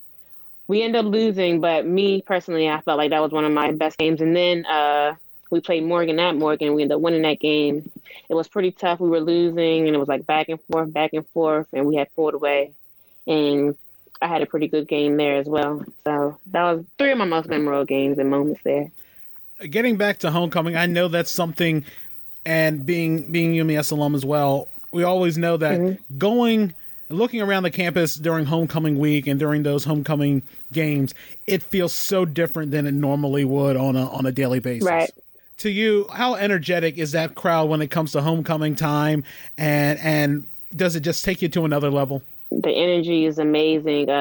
Bleachers are pulled out on both sides, and then on each end of the baselines, and everyone's there. It's packed with just amazing fans and amazing contributors, and just rooting on us. And I've been blessed to win three out of 4 of my homecoming games there. So it's been pretty amazing atmospheres there, and I loved every minute of it. I remember covering a game there. I think it was probably maybe 2012 or so. But I remember at one point UMES was struggling. I don't even remember who they were playing. All I remember, they were wearing gray Maryland State jerseys. And all of a sudden, you would start hearing the crowd singing. It was a lot of older ladies started singing. I don't know what song it was, but all of a sudden they started singing, and UMES just started surging and started catching fire. And it was just such a crazy thing because I think they pulled out that game. And I feel like when you have, I wouldn't want to say like the ghosts of UMES, but more like UMES past there, it sort of just bonds everybody, and everybody just sort of gets in the spirit of it. Yes, it's basically like you're not really playing for yourself, but you're just playing for everyone that's there. Just basically thanking them for everything they've done for our university, whether they made contributions or whether they're just coming to support. So it's basically just thanking them for everything they do and everything they continue to do for the University of Maryland Eastern Shore. Also, you mentioned Kobe Bryant a little bit. Yes. I know that had to be huge, devastating news when you heard about it. How did he get you into basketball? For sure. 4-year-old little girl. My dad's a big time Lakers fan, and just that's basically how we really honestly bond through sports. And he's sitting there looking at Lakers games, and I'm sitting there looking at Lakers games with them. And then one particular person stands out, and it's Kobe Bryant. And even though I'm a woman, it's just you just want to be like him. You see what he does, you see how hard he works, and you just want to mimic everything he does. And growing up, that has been someone I had idolized because it's just the mentality he has, just the work ethic. He never wants to lose. He's just going to give you 110% every time he steps on the court. And that's what I wanted to do every time I stepped on the court, whether it was practicing, work ethic by myself, or whether it was on a game. And then just challenging his teammates. I feel like I had done that in the past, just challenging my teammates just to get them to be the best that they can be. Because that's just what he did, and I wanted to be like him. I wanted to do everything like him, so he meant everything to me. And just losing him hurt me because, I mean, it's my last year, and it's like full circle. You started with him, and then he passed away, and it's like, wow, she just finished her career. And I always feel like, especially we're having this whole discussion between who's the greatest of all time, Michael Jordan, LeBron. Do you feel that Kobe gets lost in that discussion? For sure. Anyone can ask me, and everyone knows my answer. Kobe Bryant is my GOAT. No LeBron, no MJ. Kobe Bryant is my GOAT. And I'm still a big-time Lakers fan to this day. So I'm glad to have LeBron on my team. No matter how many more rings he wins, Kobe Bryant will always and forever be my GOAT. So it's just that. That's how passionate I am about him. And it's crazy, and I think about that, the GOAT list. There's a whole bunch of people, not even just Jordan and LeBron, that are in there. And I mean, in that discussion, there's Wilt Chamberlain, there's Bill Russell, because honestly, when you have 11 rings, that right there gives you a reason to say that, even though some people will say, well, he was like the Ben Wallace of his era, except he could actually score. Right. But, and then you look at Kareem, I've been on that debate. I'm like, Kareem, honestly, was probably the better college basketball player than all of them. And all of them, yeah. Had a rule named for him that basically prevented you couldn't even dunk in the NCAA. He only did that in 3 years, couldn't play as a freshman. And then I know everybody will say he played with a lot of all-stars. Look what he did without Magic. He still won a ring without Magic, one with Oscar Robertson. But, I mean, he's one of those guys in the debate as well. And I know that's something that is divided maybe along age lines. And I'm only 37, and I had to look back and watch some of Kareem's stuff because I know I grew up watching Jordan, and I was able to watch LeBron and Kobe. And that's why I think that there's a whole bunch of other guys. I mean, and everybody can say Wilt too, because the man averaged 50 points one season, scored 100 in a game, and no one will ever do that. It doesn't matter how lax the rules are offensively. I don't even think Harden will ever sniff 70 in my mind. So, I mean, I think right now there's a whole bunch of people that you can use to debate, and I think sometimes it falls along generational lines or just sort of, I guess, the amount of exposure people have had to those players. Right. Have you been able to watch The Last Dance so far? Yes, I did. Last Sunday, I did watch the first 2 episodes, and it kind of sucks because you have to wait a week just to get the next 2, so I'm definitely going to be tuned in. Yeah, it's crazy. I think this is all coming up at a time, especially, like you said, with Kobe's death, and, of course, LeBron slowly making a charge at Kareem's scoring title, and all of a sudden, interesting that Michael Jordan is sort of back into public thought right now. Right. Moving back to your time playing at Stephen Decatur, what were expectations, especially going in as a freshman on the varsity? I really didn't have high expectations. I knew what I was capable of, but I really didn't have like, oh, I want to do this, I want to do that until about my sophomore year. So we didn't really have like, a lot of schools around here have like middle school teams. The only thing I was able to do was play AAU basketball. So I was excited to go to high school because, like I said, we didn't really have the middle school teams, but just going in my freshman year, I just wanted to kind of just make a name for myself. Like I said, I knew what I was capable of, but I didn't really have high expectations. And then I just kept going on with my career, and it just went on from there. What's your most memorable highlight at Decatur? I mean, I know you could probably split it up over all 4 years, but were there any particular moments that stood out to you? Maybe one each year? Okay. My freshman year, I was able to make myself and my dad was having this discussion. I don't know if I made first team or second team. I think it was second team my freshman year. And then my sophomore year, what stood out to me was I was a Bayside Player of the Year. So that was a big jump from either if I was second team to Bayside Player of the Year. That was one of my best seasons. And then my junior year, I got my 1,000 points. And yeah, I got my 1,000 points. In my senior year, I got the all-time leading record there on the women's side, and I also got 2,000 points. And then team-wise, we were able to win the Bayside Championship my last 2 years there. So it was some great times at Decatur, and I'll always cherish those moments there as well. That seems like a huge offensive jump, especially going from the 1,000 to 2,000 so quickly. What could you contribute to that? And what did you feel like you were able to do from that jump from 1,000 points to 2,000 points so well? I just locked in. My dad always picked on me because I kept telling him I don't think I was going to be able to do it. I don't know why I didn't believe in myself, but he was like, "You're going to be able to do it." And I actually got it, the Bayside title game my senior year. So I still had a couple more games left after that. We had playoffs, and we actually played 3 games into the playoffs. So I finished with 2,081. So I kind of surpassed it with some more points to go on top of that. But I didn't realize I was going to be able to get 2,000 points after only getting my 1,000 points my junior year, but it happened. So I'm grateful for that. I know some people, it all depends, end up keeping track of their stats. Did you sort of consciously keep track of where you were at pace-wise, or? No, I didn't. That's what I said. Like, my dad kept telling me that I was going to be able to get it. The managers normally kept track of my points. The manager would come to me sometimes and be like, you had so-and-so, or you did this tonight, or you are this many points away from getting your 1,000, or just you're this many points away from getting the all-time leading record, all-time scoring record. So it was always like kind of in the back of my head because I was constantly being reminded of it. But all I wanted to do was honestly just help my team win and kind of hang banners at Decatur because that's honestly what I wanted to do there. How would you best describe yourself as a basketball player if you were doing a scouting report of yourself? I'm someone who can attack the basket, find her teammates, while also being able to hit the open jump shot, whether it's 3 or mid-range. So I would say all around. This past year at UMES, I definitely picked up my defensive side of basketball, and I was able to D up better than what I was able to do previous years. But if I would rate myself, that's what I would say. Someone who can attack and finish, someone who's powerful and strong, and who can find her teammates and hit the open jump shot. How tall are you at the moment? I know that everybody keeps growing. So my bio, it says I'm 5'5", but according to the doctors, I'm 5'3", right on the cusp of 5'4".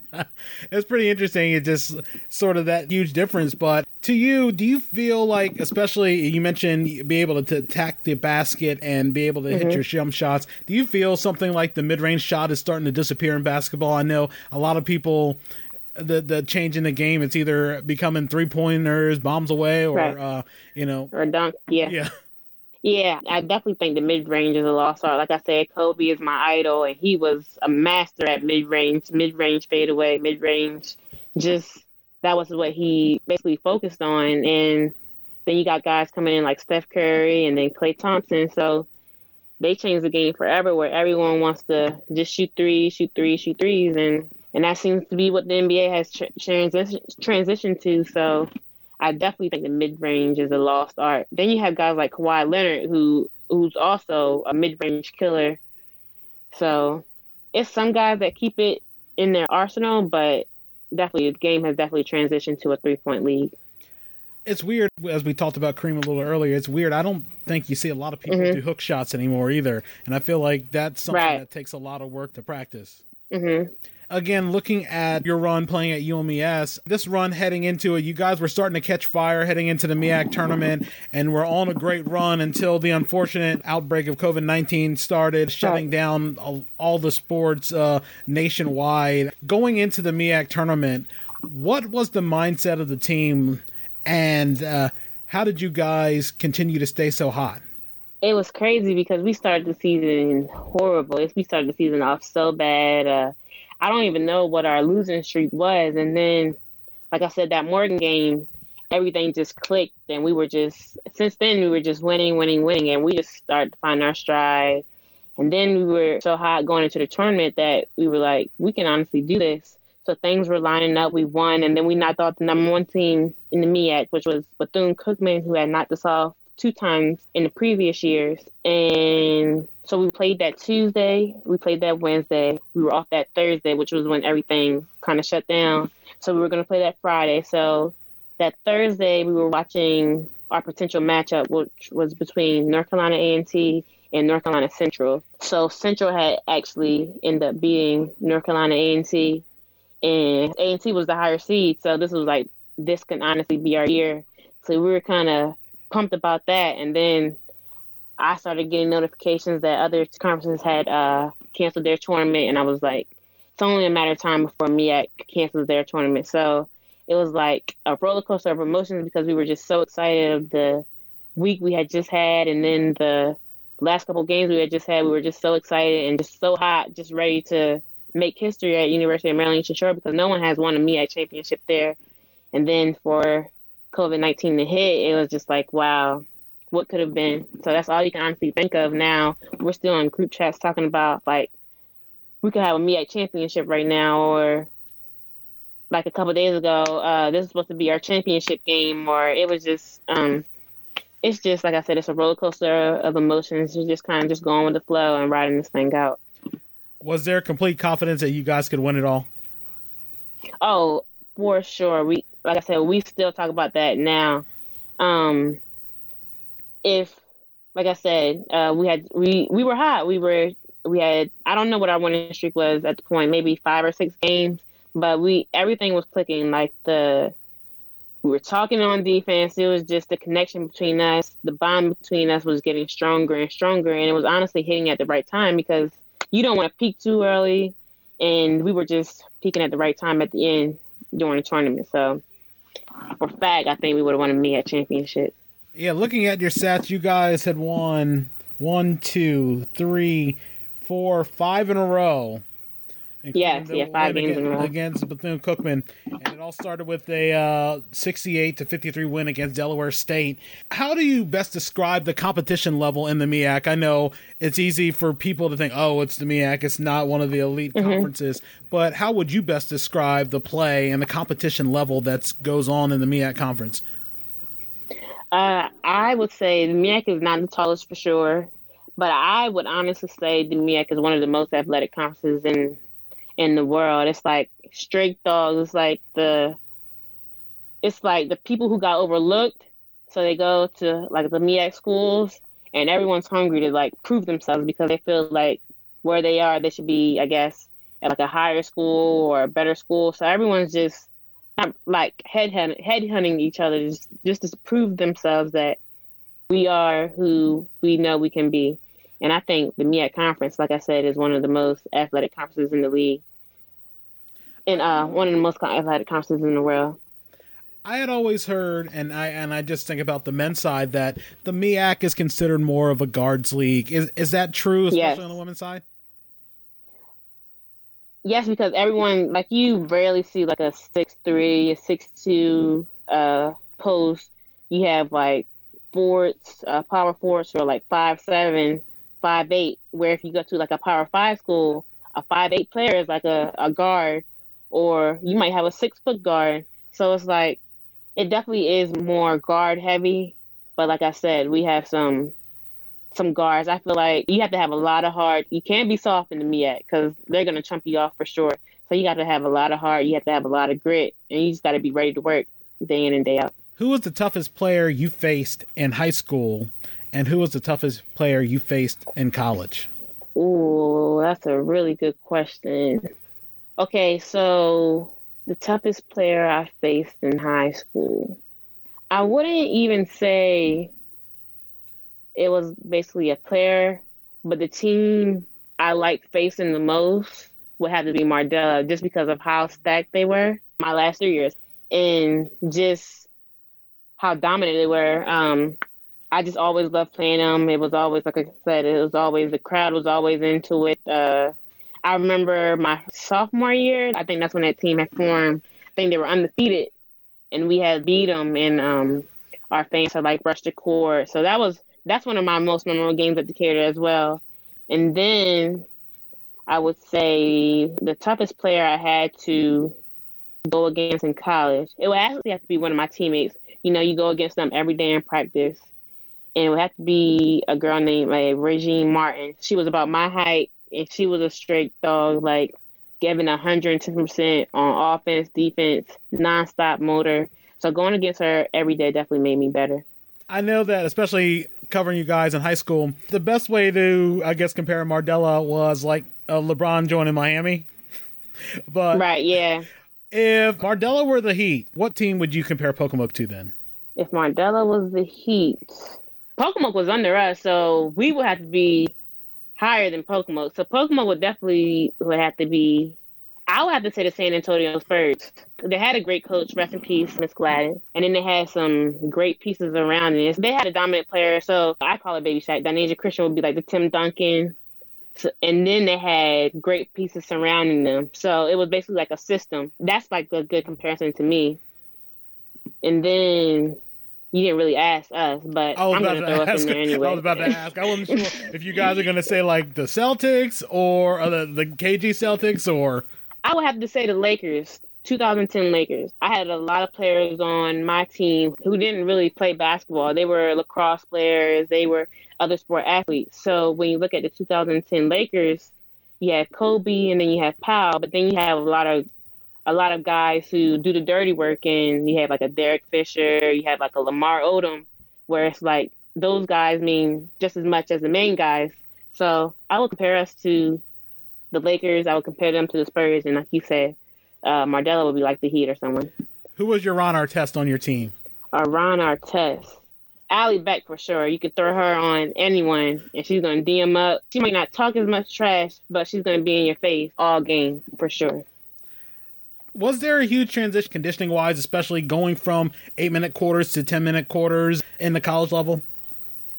Oh, yes, for sure. My freshman year was actually the first year they actually went to quarters in women's college basketball. They had halves at first. So it was a transition for a lot of, not just myself, but for my coach as well, just how he manages the game and when the call timeout, say if someone has foul trouble. So it was a big adjustment for myself, not only myself, but me and my team as well. Any thoughts of maybe coaching rec ball, coaching high school ball at all in the future? That is another great question, because I was literally just talking to my dad about that last night. I don't see myself doing that anytime soon, but of course I'm going to miss the game and I'm going to want to get back to being around it on a daily basis. So it could possibly happen, whether it's coaching or whether it's training. I can see myself being around there for sure, or doing something around those lines. To you, what do you hope that your legacy on the court will be, people will best remember you for? High school would definitely have to be for them to remember me by my character on and off the court for sure. And one of the best basketball players on the women's and men's side to actually walk those halls in Decatur.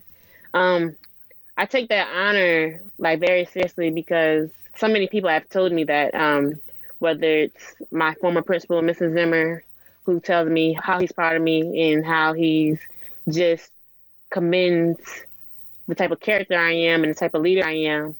And just, like I said, he's just very proud of me. And then I guess on the college side would just have to be just the person that I've developed from coming in to being a young lady to being one of the players that the younger players looked up to, and just being that leader and transitioning into that leader.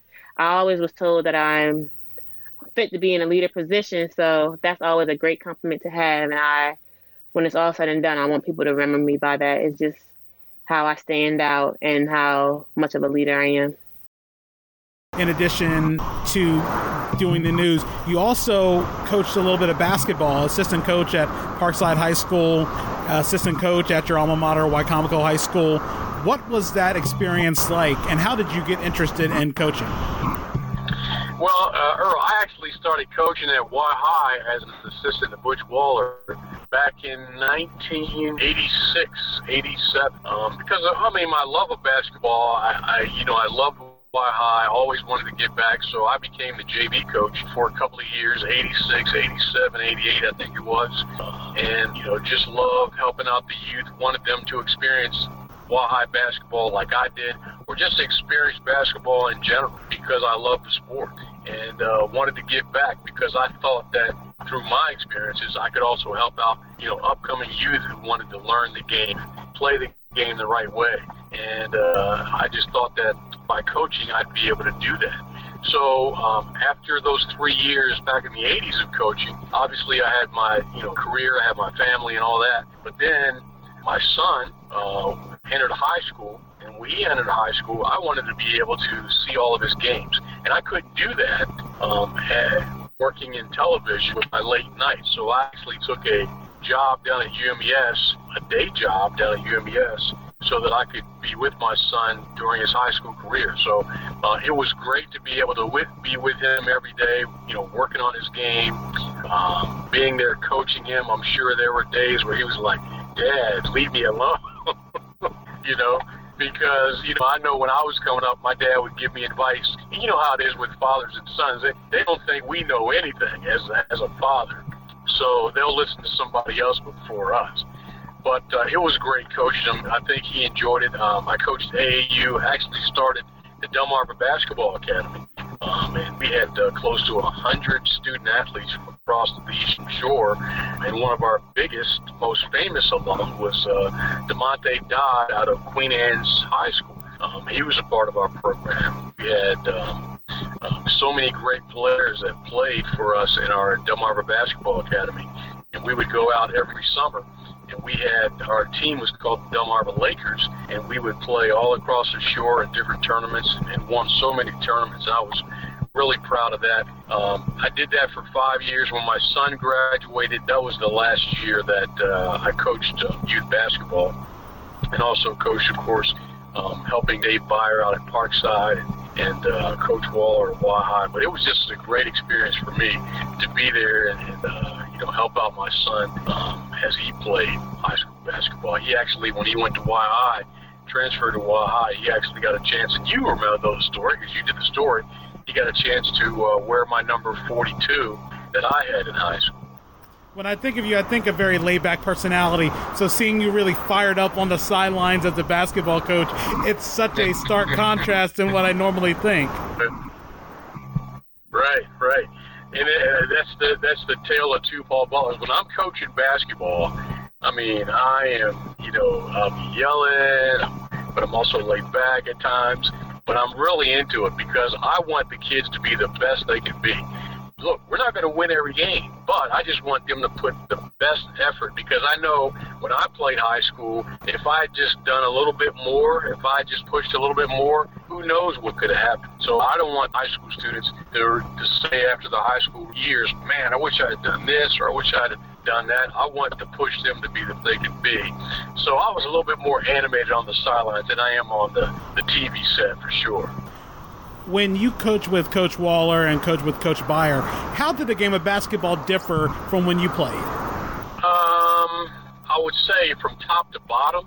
In my opinion, from top to bottom as far as the roster goes, when I played, I think the guys were a little bit more skilled, top to bottom, than they are today. Now, athletically, the kids today are probably, better because they can jump out of the gym, those type of things. But when it comes to just the fundamentals, they aren't there the way they should be at the high school level as it was when I was playing. Because I know, we all went to basketball camps every summer. We worked on our games all year round. And now kids have more distractions. A lot of them play the games NBA 2K. You know about that. They'd rather stay inside and play on the games than be outside working on their game. And I think that's the biggest difference, because we would have just basic drills for kids during practice, and a lot of them couldn't get the basic drills down just because of fundamentals. They weren't where they should be. So I think that was the biggest thing. And the other thing is attitude, too, because now a lot of parents have told their kids that they are all world, that they are this, they're that, because of a lot of it has to do with AAU, and a lot of kids feel like they don't have to listen to the coach. They have their parents to back them up. Their parents will say, parents will go in and argue with the coach instead of saying, listen, you need to listen to what the coach is telling you. So I think we have too many coaches now, and I know some people might not agree, but I think we have too many coaches, and those include the parents, during games. Now, it's nothing wrong with coaching your son after the game, before the game, when you're with them, but when they're on the court, let the coach, do his job. You were a Division I basketball player at the University of Maryland under Brenda Frese? Correct. I was part of the transition. Chris Weller was my coach my first 3 years, and then Brenda was my coach my senior year, and I still keep in contact with her to this day. How did you get interested in playing basketball, and was that the only sport you played growing up? I got into basketball probably just from, I know there was a kid that lived across the street from me who had a hoop in his yard, and we started off playing kickball, and then we're just like, hey, we got this hoop here, let's play. And then, I'm 5'9". I've always been, fairly tall, so I think that just came into play. But I just got good at it, I just got really good at it. And then, growing up, I did play soccer. I tried softball for a little bit, but basketball is the sport that really, really stuck. Now, were you a center, a power forward at the time, or did you always play guard? Or I actually, all through growing up, up until college, I played in the post. So I was a 4-5. And then once you get to, Division I basketball, 5'9" isn't really tall. Like most of your guards are 5'9". So then that's when I transitioned out to playing more of like a wing player at the University of Maryland. But before that, I was all post moves, and just, learned to really just work hard down low. Did you feel like you had to work on your shot, especially making the transition from post to being in a wing? Oh, absolutely. I think that was the biggest challenge, was that now is, being asked to shoot three-pointers and long-distance shots. And then, it's at that level, it's competitive. So it's one of those things where, you're competing with players on your team, because there's only, I think, maybe 10 or 11 slots on our basketball team, but you're competing with players on your team who have been playing that position for, their entire playing careers from whatever time they started to college. So it was definitely tough, but I just learned to have confidence and stick it out and try to just be as best of a player at whatever position they put me in. I can imagine shooting three-pointers is such a tough thing. I couldn't never get the range on a shot. I would always have a shot that would just fall so short or fall wide. What is the key to getting a good three-point shot? You know what? I'm not the best one to tell you about that, because I never really got that great at it. But I will say, I think in general, whether it's three-pointers, whether it's from the foul line, whether it's a layup, it is that persistence and just practice. It was a lot of, and I think it wasn't just me transitioning from post to the wing. Other players on the team, we just constantly we were gym rats, like we had practice time set up for us, but outside of practice, the key was us getting out into the gym and just doing those shots, like practicing those shots and getting better. So the only way you're going to get better at making three-pointers is practicing shooting three-pointers. And then probably getting into the weight room too. I always feel, especially as an athlete, a college athlete, there's limited set practice times that you can do as a team. How do you try to not, exceed those practice times as a group and just sort of maybe get a maybe impromptu practice with a couple of teammates? I think for us it was really just finding, on days off we'd go and shoot around or play pickup. And I think, thinking back, that was, that's what we were there for. We were there to get an education and play sports. So it was, we did have, a good amount of downtime. So I don't think we really we didn't really mind finding time to go shoot around because it was what we loved doing. It's what we knew. Looking back, we were slightly sheltered because I don't know how it is at other schools, but the University of Maryland does a really great job of setting or helping you manage your time and setting your schedules. So we would have classes from maybe 9 to 12 and then have time to go eat lunch, and then we'd have practice from a certain time, and then we'd have a mandatory study hall, and then, we were pretty free. But I think we just tried to keep that kind of camaraderie, and we just stuck together. So I don't know, like in our free time, we just wanted to go play basketball because that's kind of what we enjoyed doing. On the court, what's your go-to move? Oh man, the hook shot. I got a hook shot, and there's this, I don't know what you call it, but we would jokingly call it the Bree scoop, because there was just, I learned to do this move where I would kind of spin around someone and literally like scoop the ball, like scoop the shot under their arms. It was kind of something that I just learned from being a little shorter than some of the other post players. So they'd have their hands up, and I was just able to kind of do like a scoop move and get the ball in the basket. So, but definitely that hook shot. Especially to do a hook shot, there's so many questions I have on that. Can you palm the ball, and how difficult is it to really sort of get a good hook shot? I know especially that seems like that is a lost art form as well. For some reason it came natural. I don't know how I learned the hook shot and how I became good at it. It just became the go-to move. And part of it is my hands aren't really that big, so I wasn't able to palm the ball, but I have really long arms. And so I think that just helped because, you can, once you get that hook up there and can kind of extend, it's just like having those long arms help. So I don't know, for me I don't know how it started, but I just know I was able to really perfect that hook shot. And I think the long arms is what really helped. Was it a baby hook, or was it sort of more like the Kareem sky hook where he goes full extension? Oh, it was the Kareem sky hook. Like it was, you knew it was coming because it was just like I'd get the ball. And a lot of times the left side of the paint was where I was really good because I could go with the scoop move, or I could also go towards the basket. But yeah, it was like a sky hook for sure.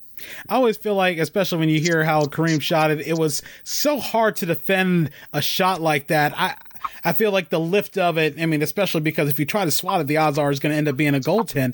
But, Yep. Would you attest to how accurate and how true that is? I think, for me, once I got the ball in position to do that hook shot, one of two things was going to happen. Either I was going to get the bucket or I was going to get fouled by someone that was trying to block the hook shot, because it creates distance between you and the other player if you can really get it down. And I think some of it is I think I also use my offhand to I don't want to say push off on the other player, but I used it to create that distance so that it was kind of like they really had to stretch to try to block it. So yeah, I think if you can nail that, I would suggest, to younger kids, that's money in the bank all the time. I know you mentioned arm length and wingspan and things like that. What else do you feel like you need to have at least good positioning for a hook shot? I think number one, just kind of like, I don't know if it's more so your leg strength, but just really getting low and being able to get in position, because it all comes down from you being able to post up, get that position so that they can get the ball to you, and then being able to bounce off of that so that you can, get in the air and kind of get that sky hook in. But so I'd say outside of just having the sky hook, it's having, a good position, getting low so that you can get in position to get the ball, and then being able to just take off from there. What would you say is the highlight game of your basketball career, either high school or college? Highlight game. You know what? There's a couple of games that I played in high school that just really stood out to me. I think because they were just tough games. We had some very tough competition. I went to the Bullis School, and we would often play Sidwell Friends, and Sidwell had some really good basketball players. They were also volleyball / basketball players, so they definitely had the hops there. And I remember, I think it was my senior year, we played them 3 times, and each game was close. And so I think it wasn't even just necessarily one game. It was just a series, always playing them. That series of playing Sidwell Friends was just something that I just always remembered because you knew it was going to be a tough game. Would you say your game was predicated on power, or was it speed, or the combination of both? I would say it was mainly scrappiness. It wasn't even, I wasn't the strongest player. I wasn't the fastest player. I was just a player that truly was going to annoy the heck out of you and never give up. It was just like, I kind of had even when I'm trying to rebound, even if players were taller than me, I kind of would do this move where it was, if I could just get fingertips on the ball, I basically would try to tap it back to myself. Because I knew, like, with other players that were just relying on just straight talent. I didn't have that. I was just a hard-working player and then use whatever skills I did have to supplement that. But a lot of it was just I was a good, like, scrappy player that was just going to annoy the heck out of other players because it was just like, this girl, she just won't stop moving. She won't stop cutting through the lane. She won't stop, like, crashing the boards. What would you say, how much of the professional game, men's and women's, do you get the chance to watch? Oh, man, I don't really get to watch as much as I like to. I definitely watch the playoffs, whether it's for NBA or WNBA. And it's great to see. I think I try to catch some Mystics games here in Washington. Several Maryland players, former Maryland players play for the Mystics. So I do try to get out to those games. And every once in a while, I'll try to get to a Wizards game. They haven't really been that good lately. So, but yeah, I don't really get to, I think with work, I don't really get to just watch as much as I'd like to. Were there any aspirations for possibly playing pro ball overseas? No, and that's something that, thinking back, I wish I probably maybe looked into a little bit more.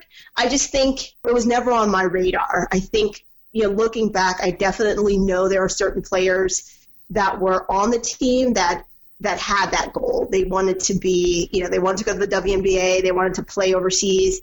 I was good enough to play at Maryland, but even going there, I always knew in my mind, I was going to go into the traditional workforce afterwards. How did you fall in love with basketball? Yeah, I was like 7 years old, and my brother was I guess he was watching basketball on television, and he kind of like, this looks like fun. And my dad put a court up in the backyard, and, we just started playing, and we would emulate, like, back then it was UCLA was a big time college team, and he would always want to be UCLA, of course, and I'd be Notre Dame, and we just kind of played one-on-one. And, I remember we loved it so much, the bus would be coming down the street, and it'd be wintertime like it is now. And we both had long hair at the time.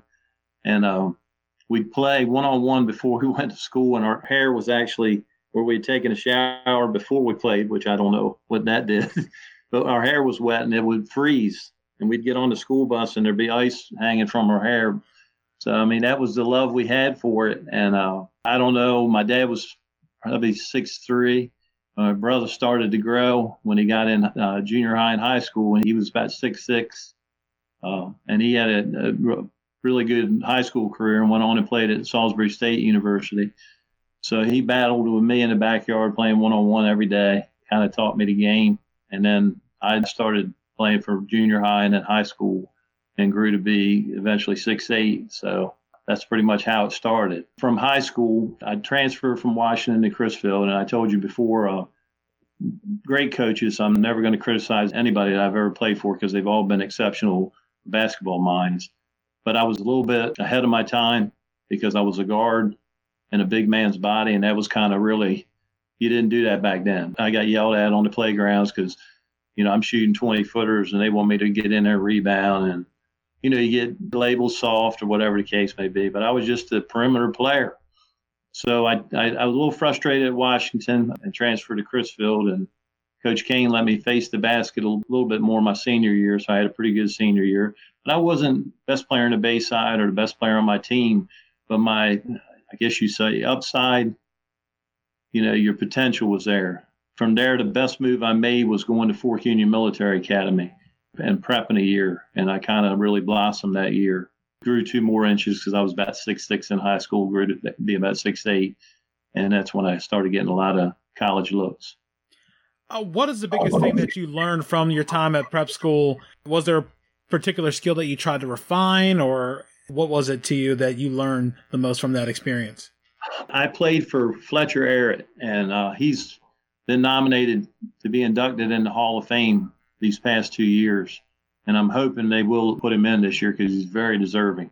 Incredible basketball mind, role model, just a guy you meet. If you meet him in your lifetime, one, you've done something special when you're introduced to somebody that not only a basketball mind, but just a great person, very religious. He was just a class act. So he kind of refined my knowledge of the game. Like I really thought, and this is not criticizing it, that I had learned basketball from my brother and going to camps and Coach Kane and Coach Sterling and Coach Corbin and Coach Webster, everybody that ever coached me. But when I got to Fork Union, I realized, man, I don't know much. And I think it was because the caliber of player that he was getting at Fork Union, he was able to step up what he was teaching. And I'll never forget, he called me in the office. He said, Bosman, what do you do well? And I said, well, I shoot from deep. I can handle the ball. I'm very agile, and I can run forever. And he said, well, we're going to teach you the art of moving without the ball, coming off screens, and getting your shot off quick. And those were the skills I really honed there. And he helped me become a Division I basketball player. When you had the opportunity going to Georgia, what was the draw of Georgia, and what did you think coaches saw in you there? Well, at Fork Union, on Tuesday nights, we would set chairs up on a stage. And we had like a little semi-oval up there, and we kept asking Coach the first time we did it, what are we doing? He said, don't worry about it, just set them up. So we set up 20, 25 chairs. And the next thing you know, you got Dean Smith, Terry Holland, Lefty Drizel, Joby Hall was at Kentucky then. They're walking in the gym, and we're like looking at each other like, what in the world's going on? So those guys are in the chairs up on the stage, and we go through our whole practice. We do a little scrimmage, but, Coach Arrett was big into drills. Everything had to be game speed. So we go through practice. I had a pretty good practice. And the next day we're lined up. Every morning had to wake up and salute the flag. And Coach Arrett came in front of me, and I saluted him. And he said, when you get done eating, Bosman, Eddie Biedenbach from the University of Georgia wants to see you in the office. And I said, Coach, I'm not hungry. You're talking about a kid from the Eastern Shore who had been recruited by Salisbury State, Dell State, and Coach Kirk Hall had showed some interest in me at UMES at the time. So I'm coming from like 3 schools wanting me, and the University of Georgia wants to talk to me. I don't have to eat. I'm ready to go talk to him. And of course, he told me I had to eat. I went and ate and met Coach Biedenbach, who had recruited Pistol Pete Maravich. And I sit down. I'm like, I can't believe it. I'm looking at, this guy, and he said, we're prepared to offer you a full basketball scholarship to the University of Georgia. And I was like, oh my God. So you had payphones back then. I went out and you had, wait your turn to get on a payphone at Fork Union. And I'm putting the change in, and Mom answers the phone. And I tell you, my brother's response when I told him, he's since passed and I miss him every day, but he was happier than I was that I'd been offered a scholarship. I mean, he was just going crazy. So that was the start. And then, they were the first big school to recruit me. There were several, 100 really after that. But where Georgia had been the first one, that's kind of sealed my decision, I think. What was it that made Georgia the most interesting choice? And then what was it like when you first got on campus there? Well, I knew Dominique was there. So you knew how great a college player he was, and eventually how great a pro player he became. It became a contest between them and West Virginia. I love WVU, and of course, I ended up being there, but it's cold there, and it snows a lot. In Georgia, it's warm, so I like warm weather. When I first got on campus, the first thing I wanted to do is meet Herschel Walker because he was a star football player and the Heisman Trophy winner, and I did have the pleasure of meeting him, getting introduced to him, but Georgia, I think my biggest issue there was I did not go down there in the shape that I should have been in, even though we ran like a 3.2 mile early on, and I ran that like 17:36. I mean, I could run long distance all day long, but I got shin splints really bad. And I think it was because I spent that summer, instead of really working like I should have worked on my game, I spent it my head was about this big because I was walking around the Eastern Shore, and everybody knew I had got this scholarship to the University of Georgia. Of course, a lot of people back home were like, I can't believe he's that good to go to Georgia now, because they're still thinking, you know, how I was in high school as opposed to now. But you just get so much better and you get older and get stronger. But I love the campus of Georgia. It was just kind of ran into the same thing with Hugh Durham. He wanted me to play more of a power forward position, and it just wasn't what I was. I never could figure that out, because Biedenbach had saw me, you know, with a lot of perimeter skills, and that's what he was telling me he was most impressed with. But then when I got to Georgia, it was like, we don't want you to do as much of that. We want you to back up Terry Fair, who was a power forward at the time. What led to your decision ultimately to leave Georgia, and then what happened next? Oh, I left kind of abruptly. I remember all the guys on the team were up on the ledge of McWhorter Hall, which was the athletic dorm, and they were like kind of dumbfounded, because they knew, like Vern Fleming, who ended up playing in the NBA, would often tell me that you got all the offensive skills, you just need to strengthen yourself and work on your defense and rebounding. And, you know, at that level, you got to wait unless you're some phenom. It was junior, senior year, I probably would have started or at least, you know, saw the floor a lot. And I just I didn't understand that at the time. I was looking at, I needed something to happen right now. So I packed up and left. And when I got home, my mom was the only person that would speak to me. My dad and my brother didn't have much to say to me at all. They were very disappointed. And my brother called Coach Arrett at Fork Union and told him what I'd done. And Coach Arrett said, you need to drive him here to campus. And I'll never forget it. We went in my mom and dad's car and drove to Fork Union. And, you know, walking in there and knowing that you've disappointed somebody that you look up to so much, it was hard. But he called Gail Catlett from West Virginia, explained to him the whole situation. And Catlett said, you have him here first of next semester, and we'll give him a full scholarship, and he can play at WVU.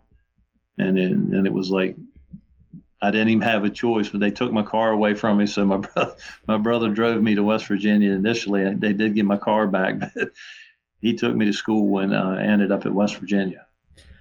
Going back quickly to Georgia, was that the year that Georgia made the Final Four? Well, yeah. So I'm at West Virginia. I'm practicing with the team every day. They go to the NCAA tournament, very good team, a lot of talent on that team. So, you know, I'm practice all of January, all of February, then the NCAA tournament starts. And guess who wins the East Regional and beats Michael Jordan's North Carolina team and goes to the Final Four? The Georgia Bulldogs, which I'm listed in all these newspapers and magazines and different things being on the team. My name was still listed on the roster. So I could tell a story and say I was on a Final Four team, you know, but I had left. And it haunts me to the day, because, I mean, what's the chances of a young man from Crisfield and Princess Anne, Maryland, to make the Final Four and, you know, a chance to play on a Final Four team? So I wasn't feeling real good that March. Fast forward, moving to now being at Morgantown. What was it like once you're finally there? How were you able to overcome the cold weather, and what was the experience?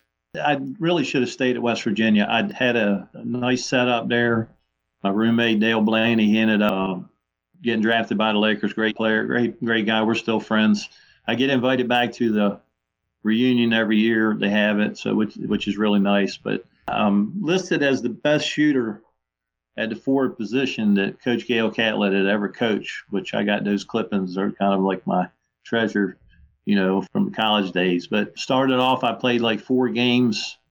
Was playing about 12 minutes a game.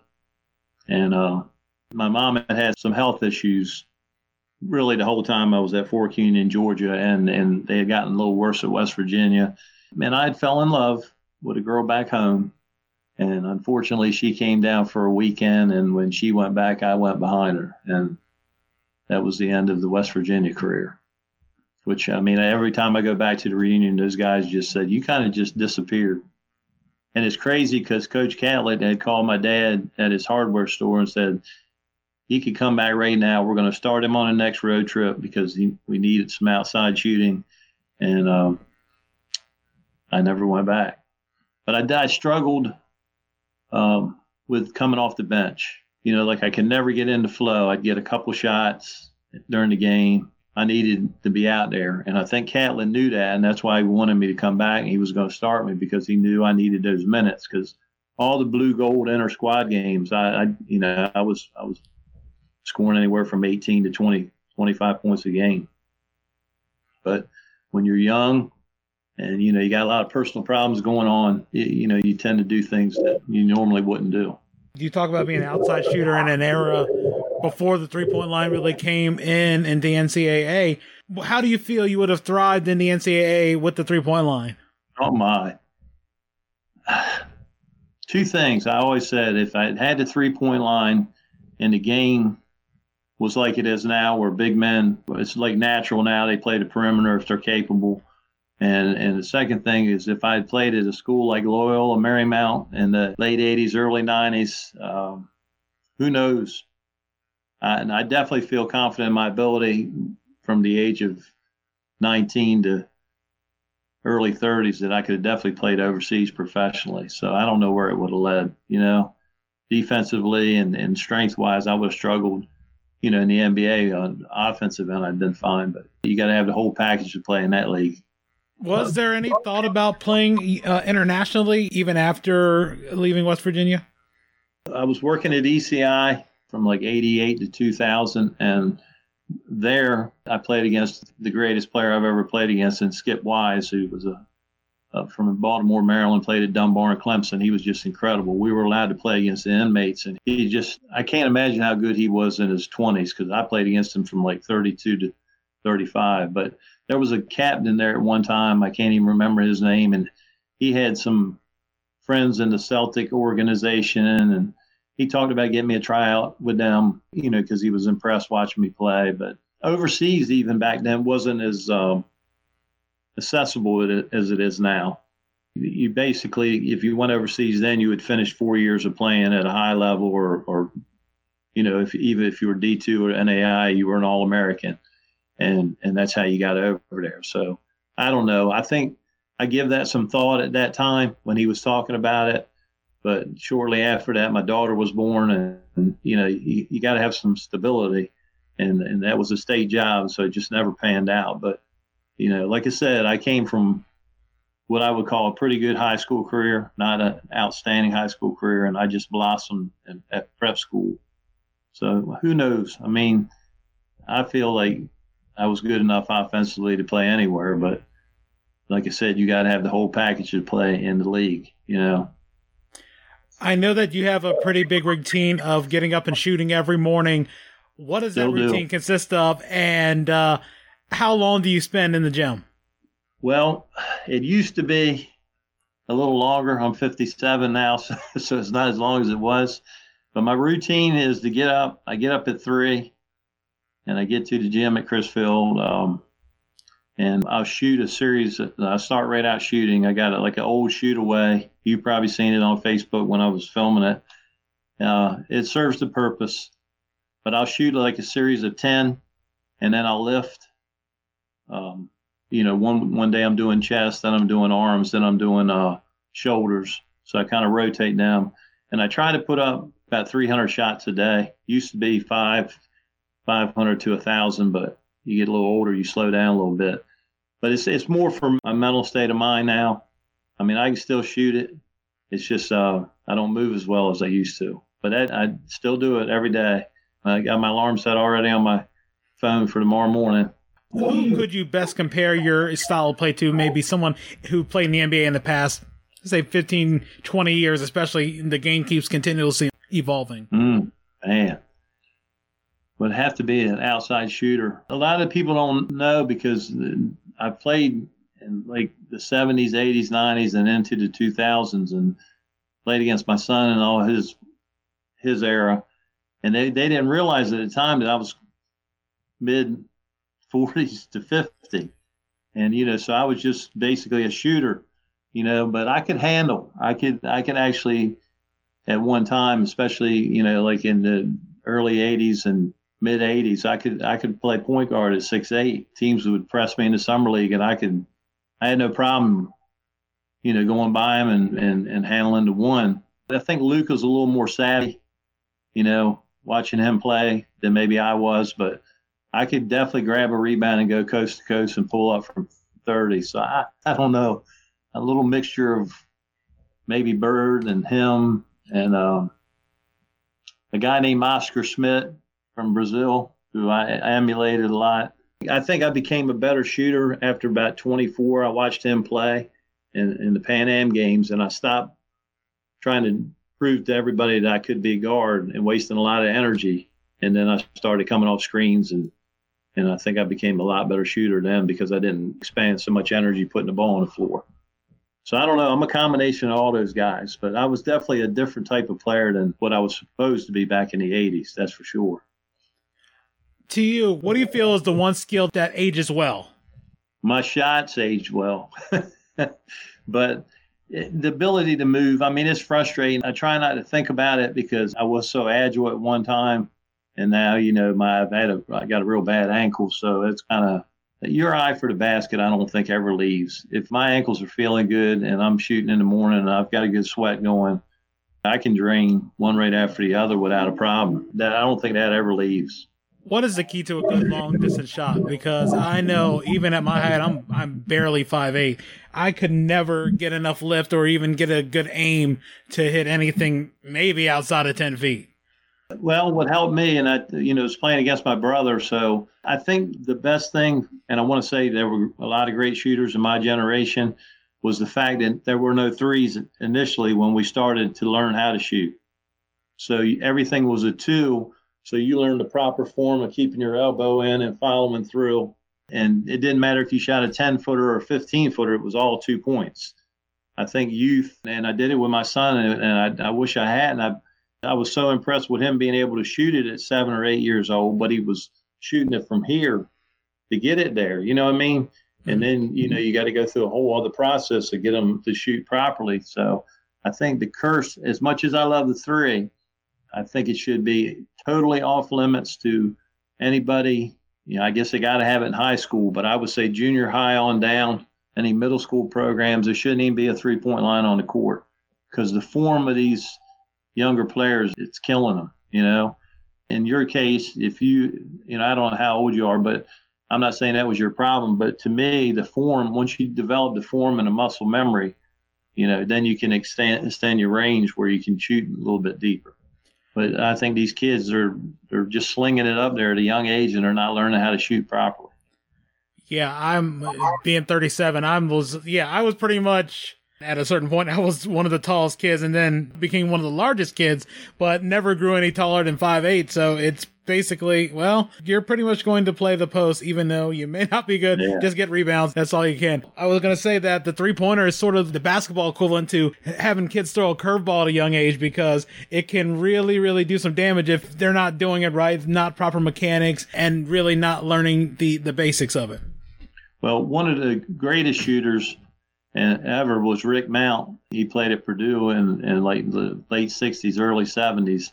Went on to have a little bit of an ABA career, but his dad, he actually taught him, he started out on a little court with a little ball, and then each year he got stronger, he moved it up.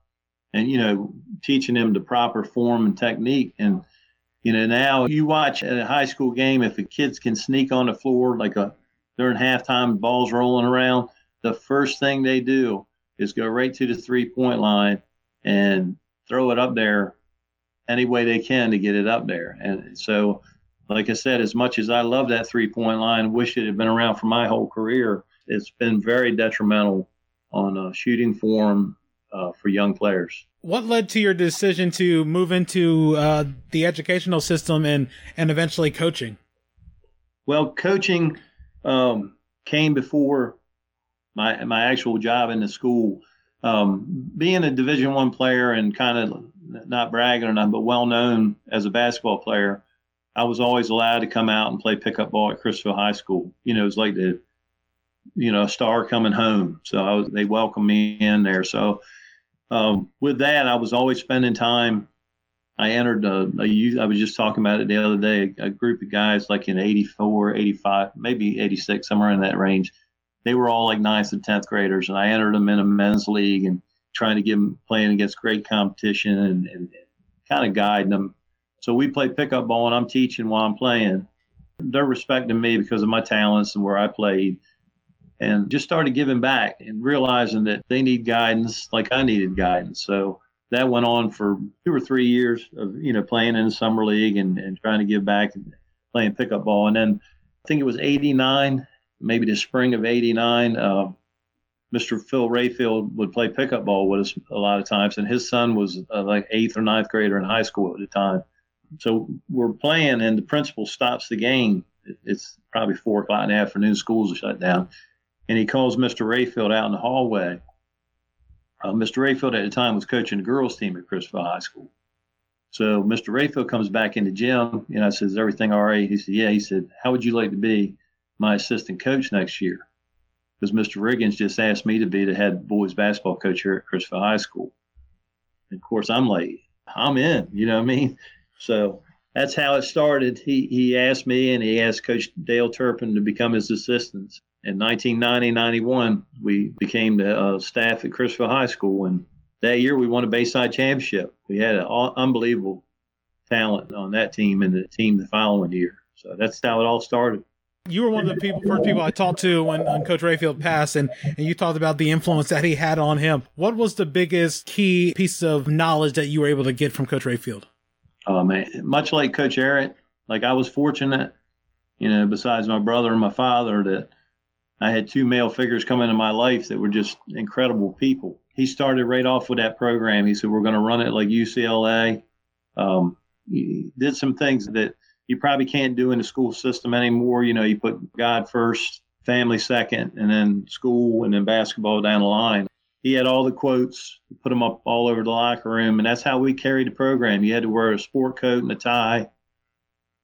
Those teams went to each team member's church on Sunday as a team, bonded with the community. He was a lot calmer than me. I was like hyper and real talkative, and he was more mellow. So it would give me a little balance in my life. And he's just incredible coach, incredible person. I mean, he did a great job with that program. When you ended up moving on and taking on the head coach level, what was your first head coaching job? So I helped Coach Rayfield, was actually his bench assistant the first 2 years. And then different things. I got married and work schedule, whatever. I couldn't devote myself to be at practice all the time, but I was like the conditioning coach for like the next 4 or 5 years for him. So I was still a staff member.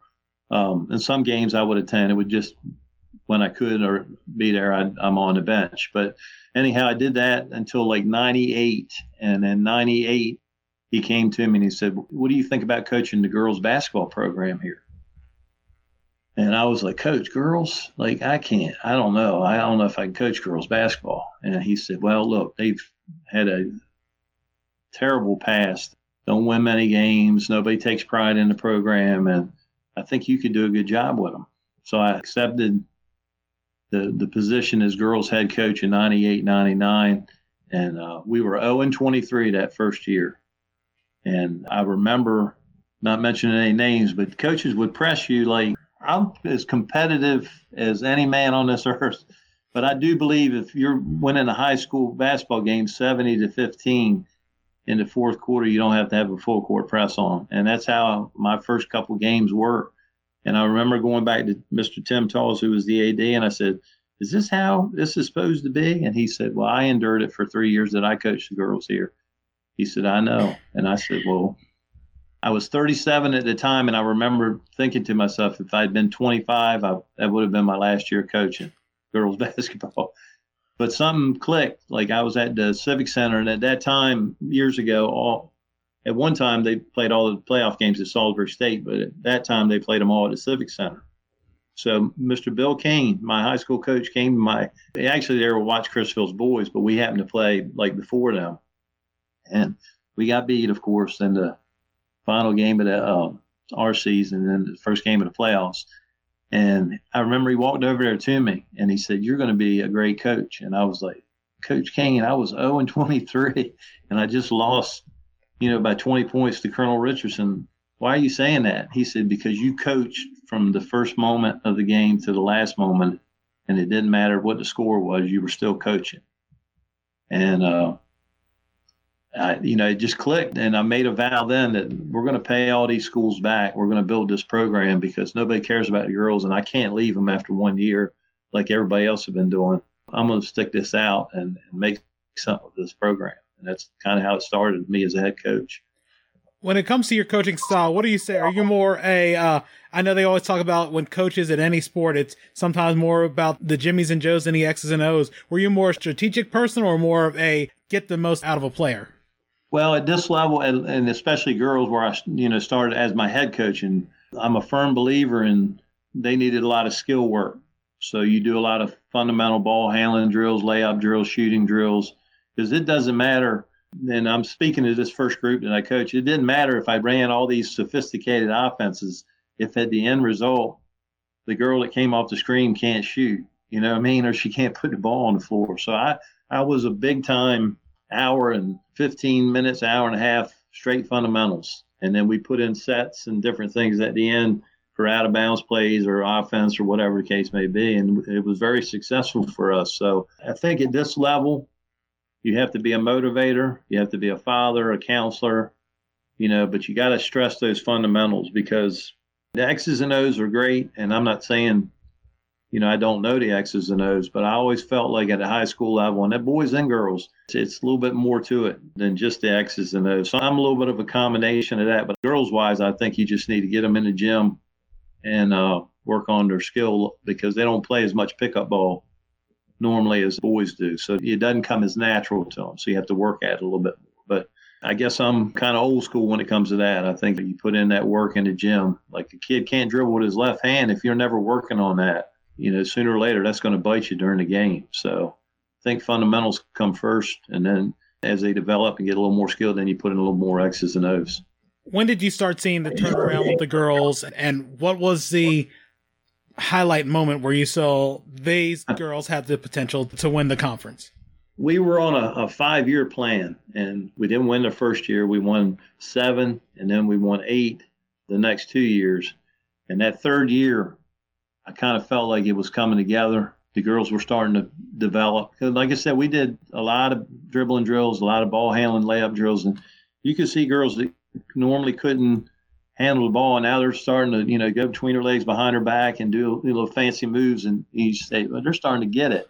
So we got into playoffs my 4th year there, and we went on a run. And we were at Mardella. Actually, where I thought they got it was probably a Snow Hill game. Snow Hill was one of the first teams that beat me like 75-13 that first year. And we played fabulous. So we had beaten, some lower seeded teams, but this was a marquee team. And I'm watching the girls, and we're up, and I'm looking at the clock, and Nitra Cannon's at the free throw line, and she's shooting free throws. And I hear all this crying behind me on the bench. And I look out on the floor, and like 2 or 3 of the girls are crying, and we're up. This game's over. And then I start crying, and everybody was like, what in the world? All crying over. But these girls, went from 0-23, nobody caring about them, and now they're there. And we went on a run that year, and I'll never forget Nicole Brown hit 2 free throws to put us up by 3 against Cambridge.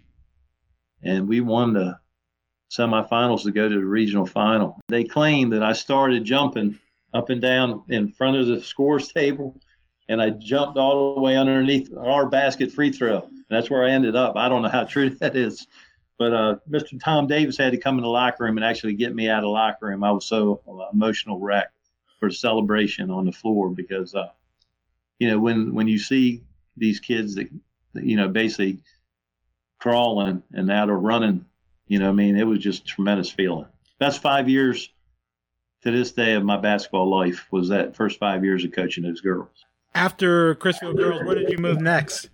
Well, we went back to the regional final the next year. So it was 2 years in a row. We got beat by Mardella and Pocomoke, 2 premier girls basketball programs. And then the superintendent of schools, the assistant superintendent of schools, and I think the director came to me and asked me if I would be interested in coaching the boys team and being athletic director at Washington High School. And, well, it was a struggle because I didn't want to leave Crisfield. I was comfortable there. But then part of me was like, you need to try to better yourself, with the AD position included and head coach of boys basketball, try your luck at boys basketball. So I accepted it, and I felt bad because a couple of the girls that I left behind, I didn't realize how much I had hurt them by leaving them. So that kind of weighed on me, because sometimes when you make these moves and you're only thinking about you don't realize how much effect those moves have on others. And that bothered me, but I loved it at Washington High. I tell you the story, I probably still would be there coaching boys, but we went in and kind of turned that program around. They had been struggling a little bit, and we got it going. Coach Rob McCready and myself put in a lot of time and had 3 good years there. But my son was actually getting into basketball then, and he was a crabber all the way. So, I'm thinking, I got this head coaching job. You can come to Washington and play for me. He said, Dad, I'm not playing for Washington. I'm playing for Chrisville. So I envisioned myself eventually going back. I knew Mr. Rayfield wasn't going to coach much longer. Maybe I'll go back and hopefully get that position and have a chance to coach boys at Chrisville. But things that just went different directions for me. You had a year at Snow Hill. What was that like coming in, especially with, I know you were there when Little went to Snow Hill as well, and then in the situation when Alan Miller passed, you were named the head coach. What was that experience like taking over? And it's a situation where you're coming in, it's a whole different team from the team that went to States. What was that experience like? They were a great bunch, and I think you lose your whole starting 5 that goes to College Park from the year before. I think we had one returning starter come back. So, I mean, the guy, it was just we were lacking some size, and a couple of things. But I enjoyed the year. I mean, I guess a lot of people felt like I was under a lot of pressure to win because of Coach Miller being there before me. But people from Snow Hill were great. I think they realized that we were battling and we were competing, but we just weren't the teams that they had before. You got to be realistic in that. I was happy that we won the very first game in honor of Coach Miller because he was such a legend on the Eastern Shore. Nobody can replace a guy like that. I didn't go in there expecting to replace him, and just a great coach. And, it was a good year. I can't say I didn't enjoy it. I could have stayed there, but I chose, this is crazy, but I was athletic director at Chrisville and head coach of another high school's program.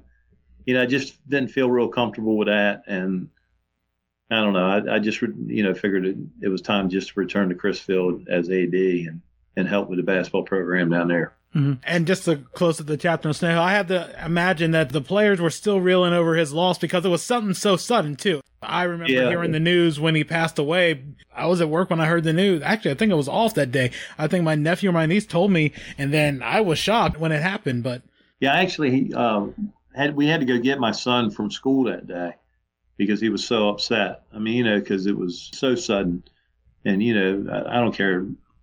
It's just tragic, anybody passing away, and he was such a legend in that community. It was just, I don't know. It was a tough year, but I tell you, I can't complain. Those kids were great. They were a fun bunch to be around. Friends with almost all of them on Facebook. I try to stay in touch with them. I saw one the other day in Salisbury, and you give me a big old wave. We had a good year. It was a tough year. You're not as talented as the team was the year before overall, and then of course Coach Miller's passing, and it was just. I look back on it, I'm glad I did it. It was an experience for me and something different for me. And like I said, I was really honored that we won that first game and we had dedicated that first game to him. So that means a lot to me that we did win that game and we did it in his honor. So good program. Moving back to Chrisville, I know you took the helm again of the girls team. Before we go into that discussion about taking over the girls team again, comparing coaching boys to girls, really, what are the big differences that you see in coaching each? What do you feel like is the biggest fundamental that lacks in each gender when it comes to basketball? Well, girls, to me, I think I've enjoyed coaching the girls a little bit more than the guys because they listen. And it's just kind of, they're so emotional at times, like when they win or if something's going good for them, it's just a joy that you see that it just comes right out. They're like ecstatic over a move they've made or a shot they've made or Boys are trying at times. I've coached AAU, I've coached middle school, I've coached high school. I have a knack of always relating pretty well with most of the players that I coach because I just have a good rapport with them. So I don't know if I favor one or the other. Watching the development in girls as far as their skill level from where they start to where they begin is really fulfilling because you see a big change in their game. But I've enjoyed both. Now, as far as their fundamental weakness, I think the boys don't work on fundamentals enough. They want to skip the fundamentals and go right to the fancy stuff. And I think that's very frustrating because a lot of times their shots affected by it and their ball handling's affected by it. And you got to process. And I think back in our day, we took that process. We learned, we went to camps, we learned the fundamentals, the footwork, the proper way of doing things. So if these guys now with all this athletic ability would do that, oh my gosh, I can't imagine the product that would be coming out. Going into the rebuild again of the girls program in Crisfield, what was the difference between this go-round and the first go-round? Not much difference. I felt like the girls that I had the first go-round they ran track and they played basketball. So you didn't have, and trust me, I think that kids should play all sports, but I didn't have to battle in the summertime. When I got them in a summer league, they all were in the summer league. So this group has been a lot of field hockey players, and they play field hockey year round. So it's kind of hard to get them in the off season to get in a summer league or go to camps. And that makes it difficult because that's when you really develop from the end of the season in March to November. That's when you work on becoming a better basketball player. And then you refine it and practice and show it off during the games. So this time I've had great experiences. We've beaten all, one time or other, we've beaten everybody in the conference during this stretch. We made it to a sectional final a couple years ago. So we've had some success, but I've had some things happen. I've had some girls leave the program and transfer, not for so much basketball reasons, but they moved or different things happen. If a couple girls stay, like last year we struggled, only won 2 games, but our best player left us. And if she had come back, we probably would have won the region. And her actual senior class, I had every girl, and it was a great freshman class. They all left for different reasons. If they had been there last year, we definitely would have won the region. And I don't know how we would have done it at the state level, but the regional championship would have been ours. So those things have happened a little more. I don't want to blame it on the times, but because I did it.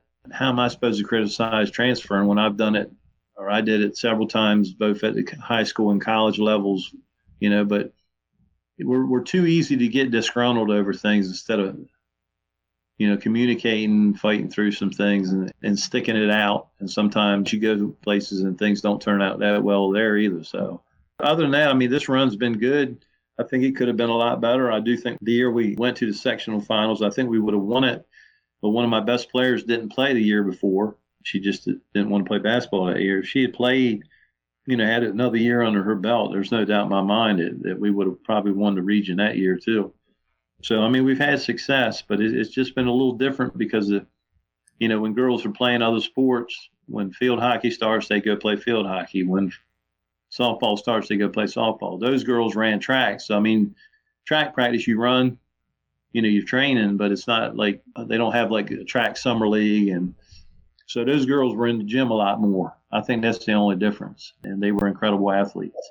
One thing I forgot to ask you, aside from basketball, what was your other favorite sport to play? None.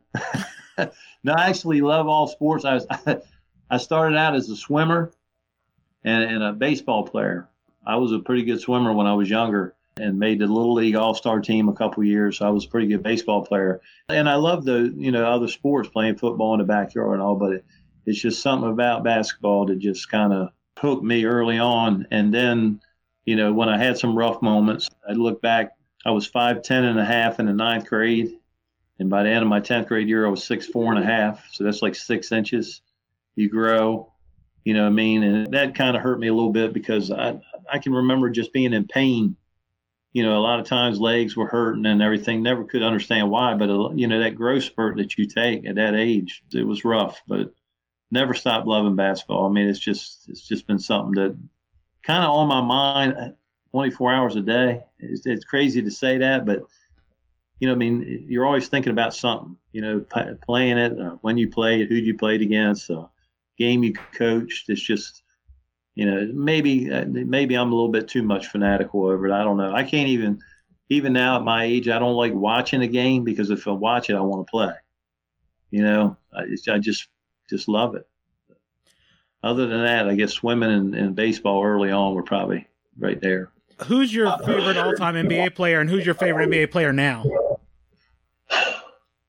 Well, I like Bird because I thought, you know, he came in and played a perimeter game at 6'9", and I like the way he changed the game a little bit, him and Magic. My favorite player is Oscar Schmidt from Brazil. You know, I just kind of fell in love with him as a shooter and a scorer, and it kind of tried to emulate, you know, the way he played. So he's probably my favorite player of all time.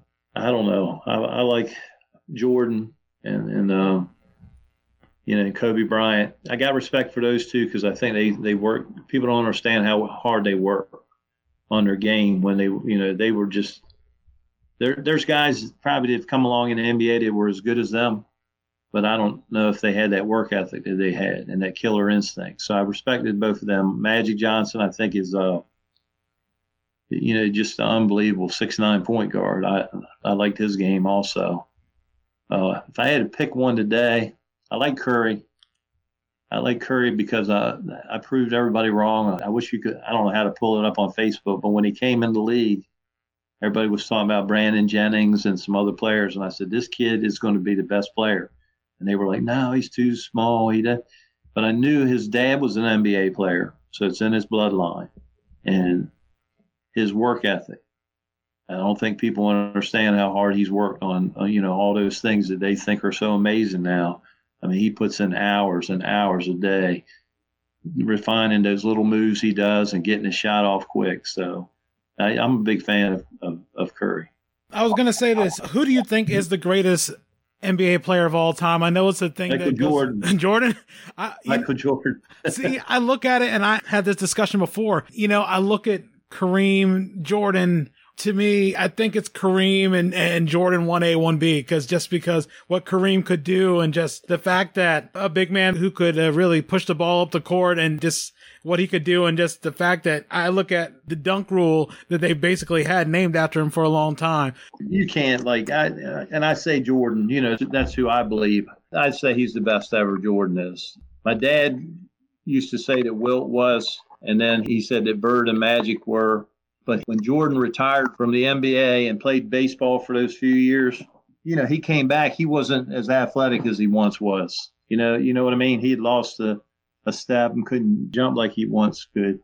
But Dean Smith had taught him a lot of fundamentals at North Carolina in that short period of time. And people don't realize his footwork was just incredible. And he was able to come back and still win, 3 more NBA championships after being out for a while and being older. And that's when my dad looked at me and said, he's the best ever. You know, you can argue LeBron, you can argue Jabbar, Wilt, all great players, Magic, Bird, Kevin Durant. I mean, these guys are incredible. But to me, Jordan, with his killer instinct and his work ethic and that ability, even after he lost some athleticism, I think he's the greatest of all time in my mind. Do you feel that the NBA has evolved to more of a guards game than it was a big man's game in its early days?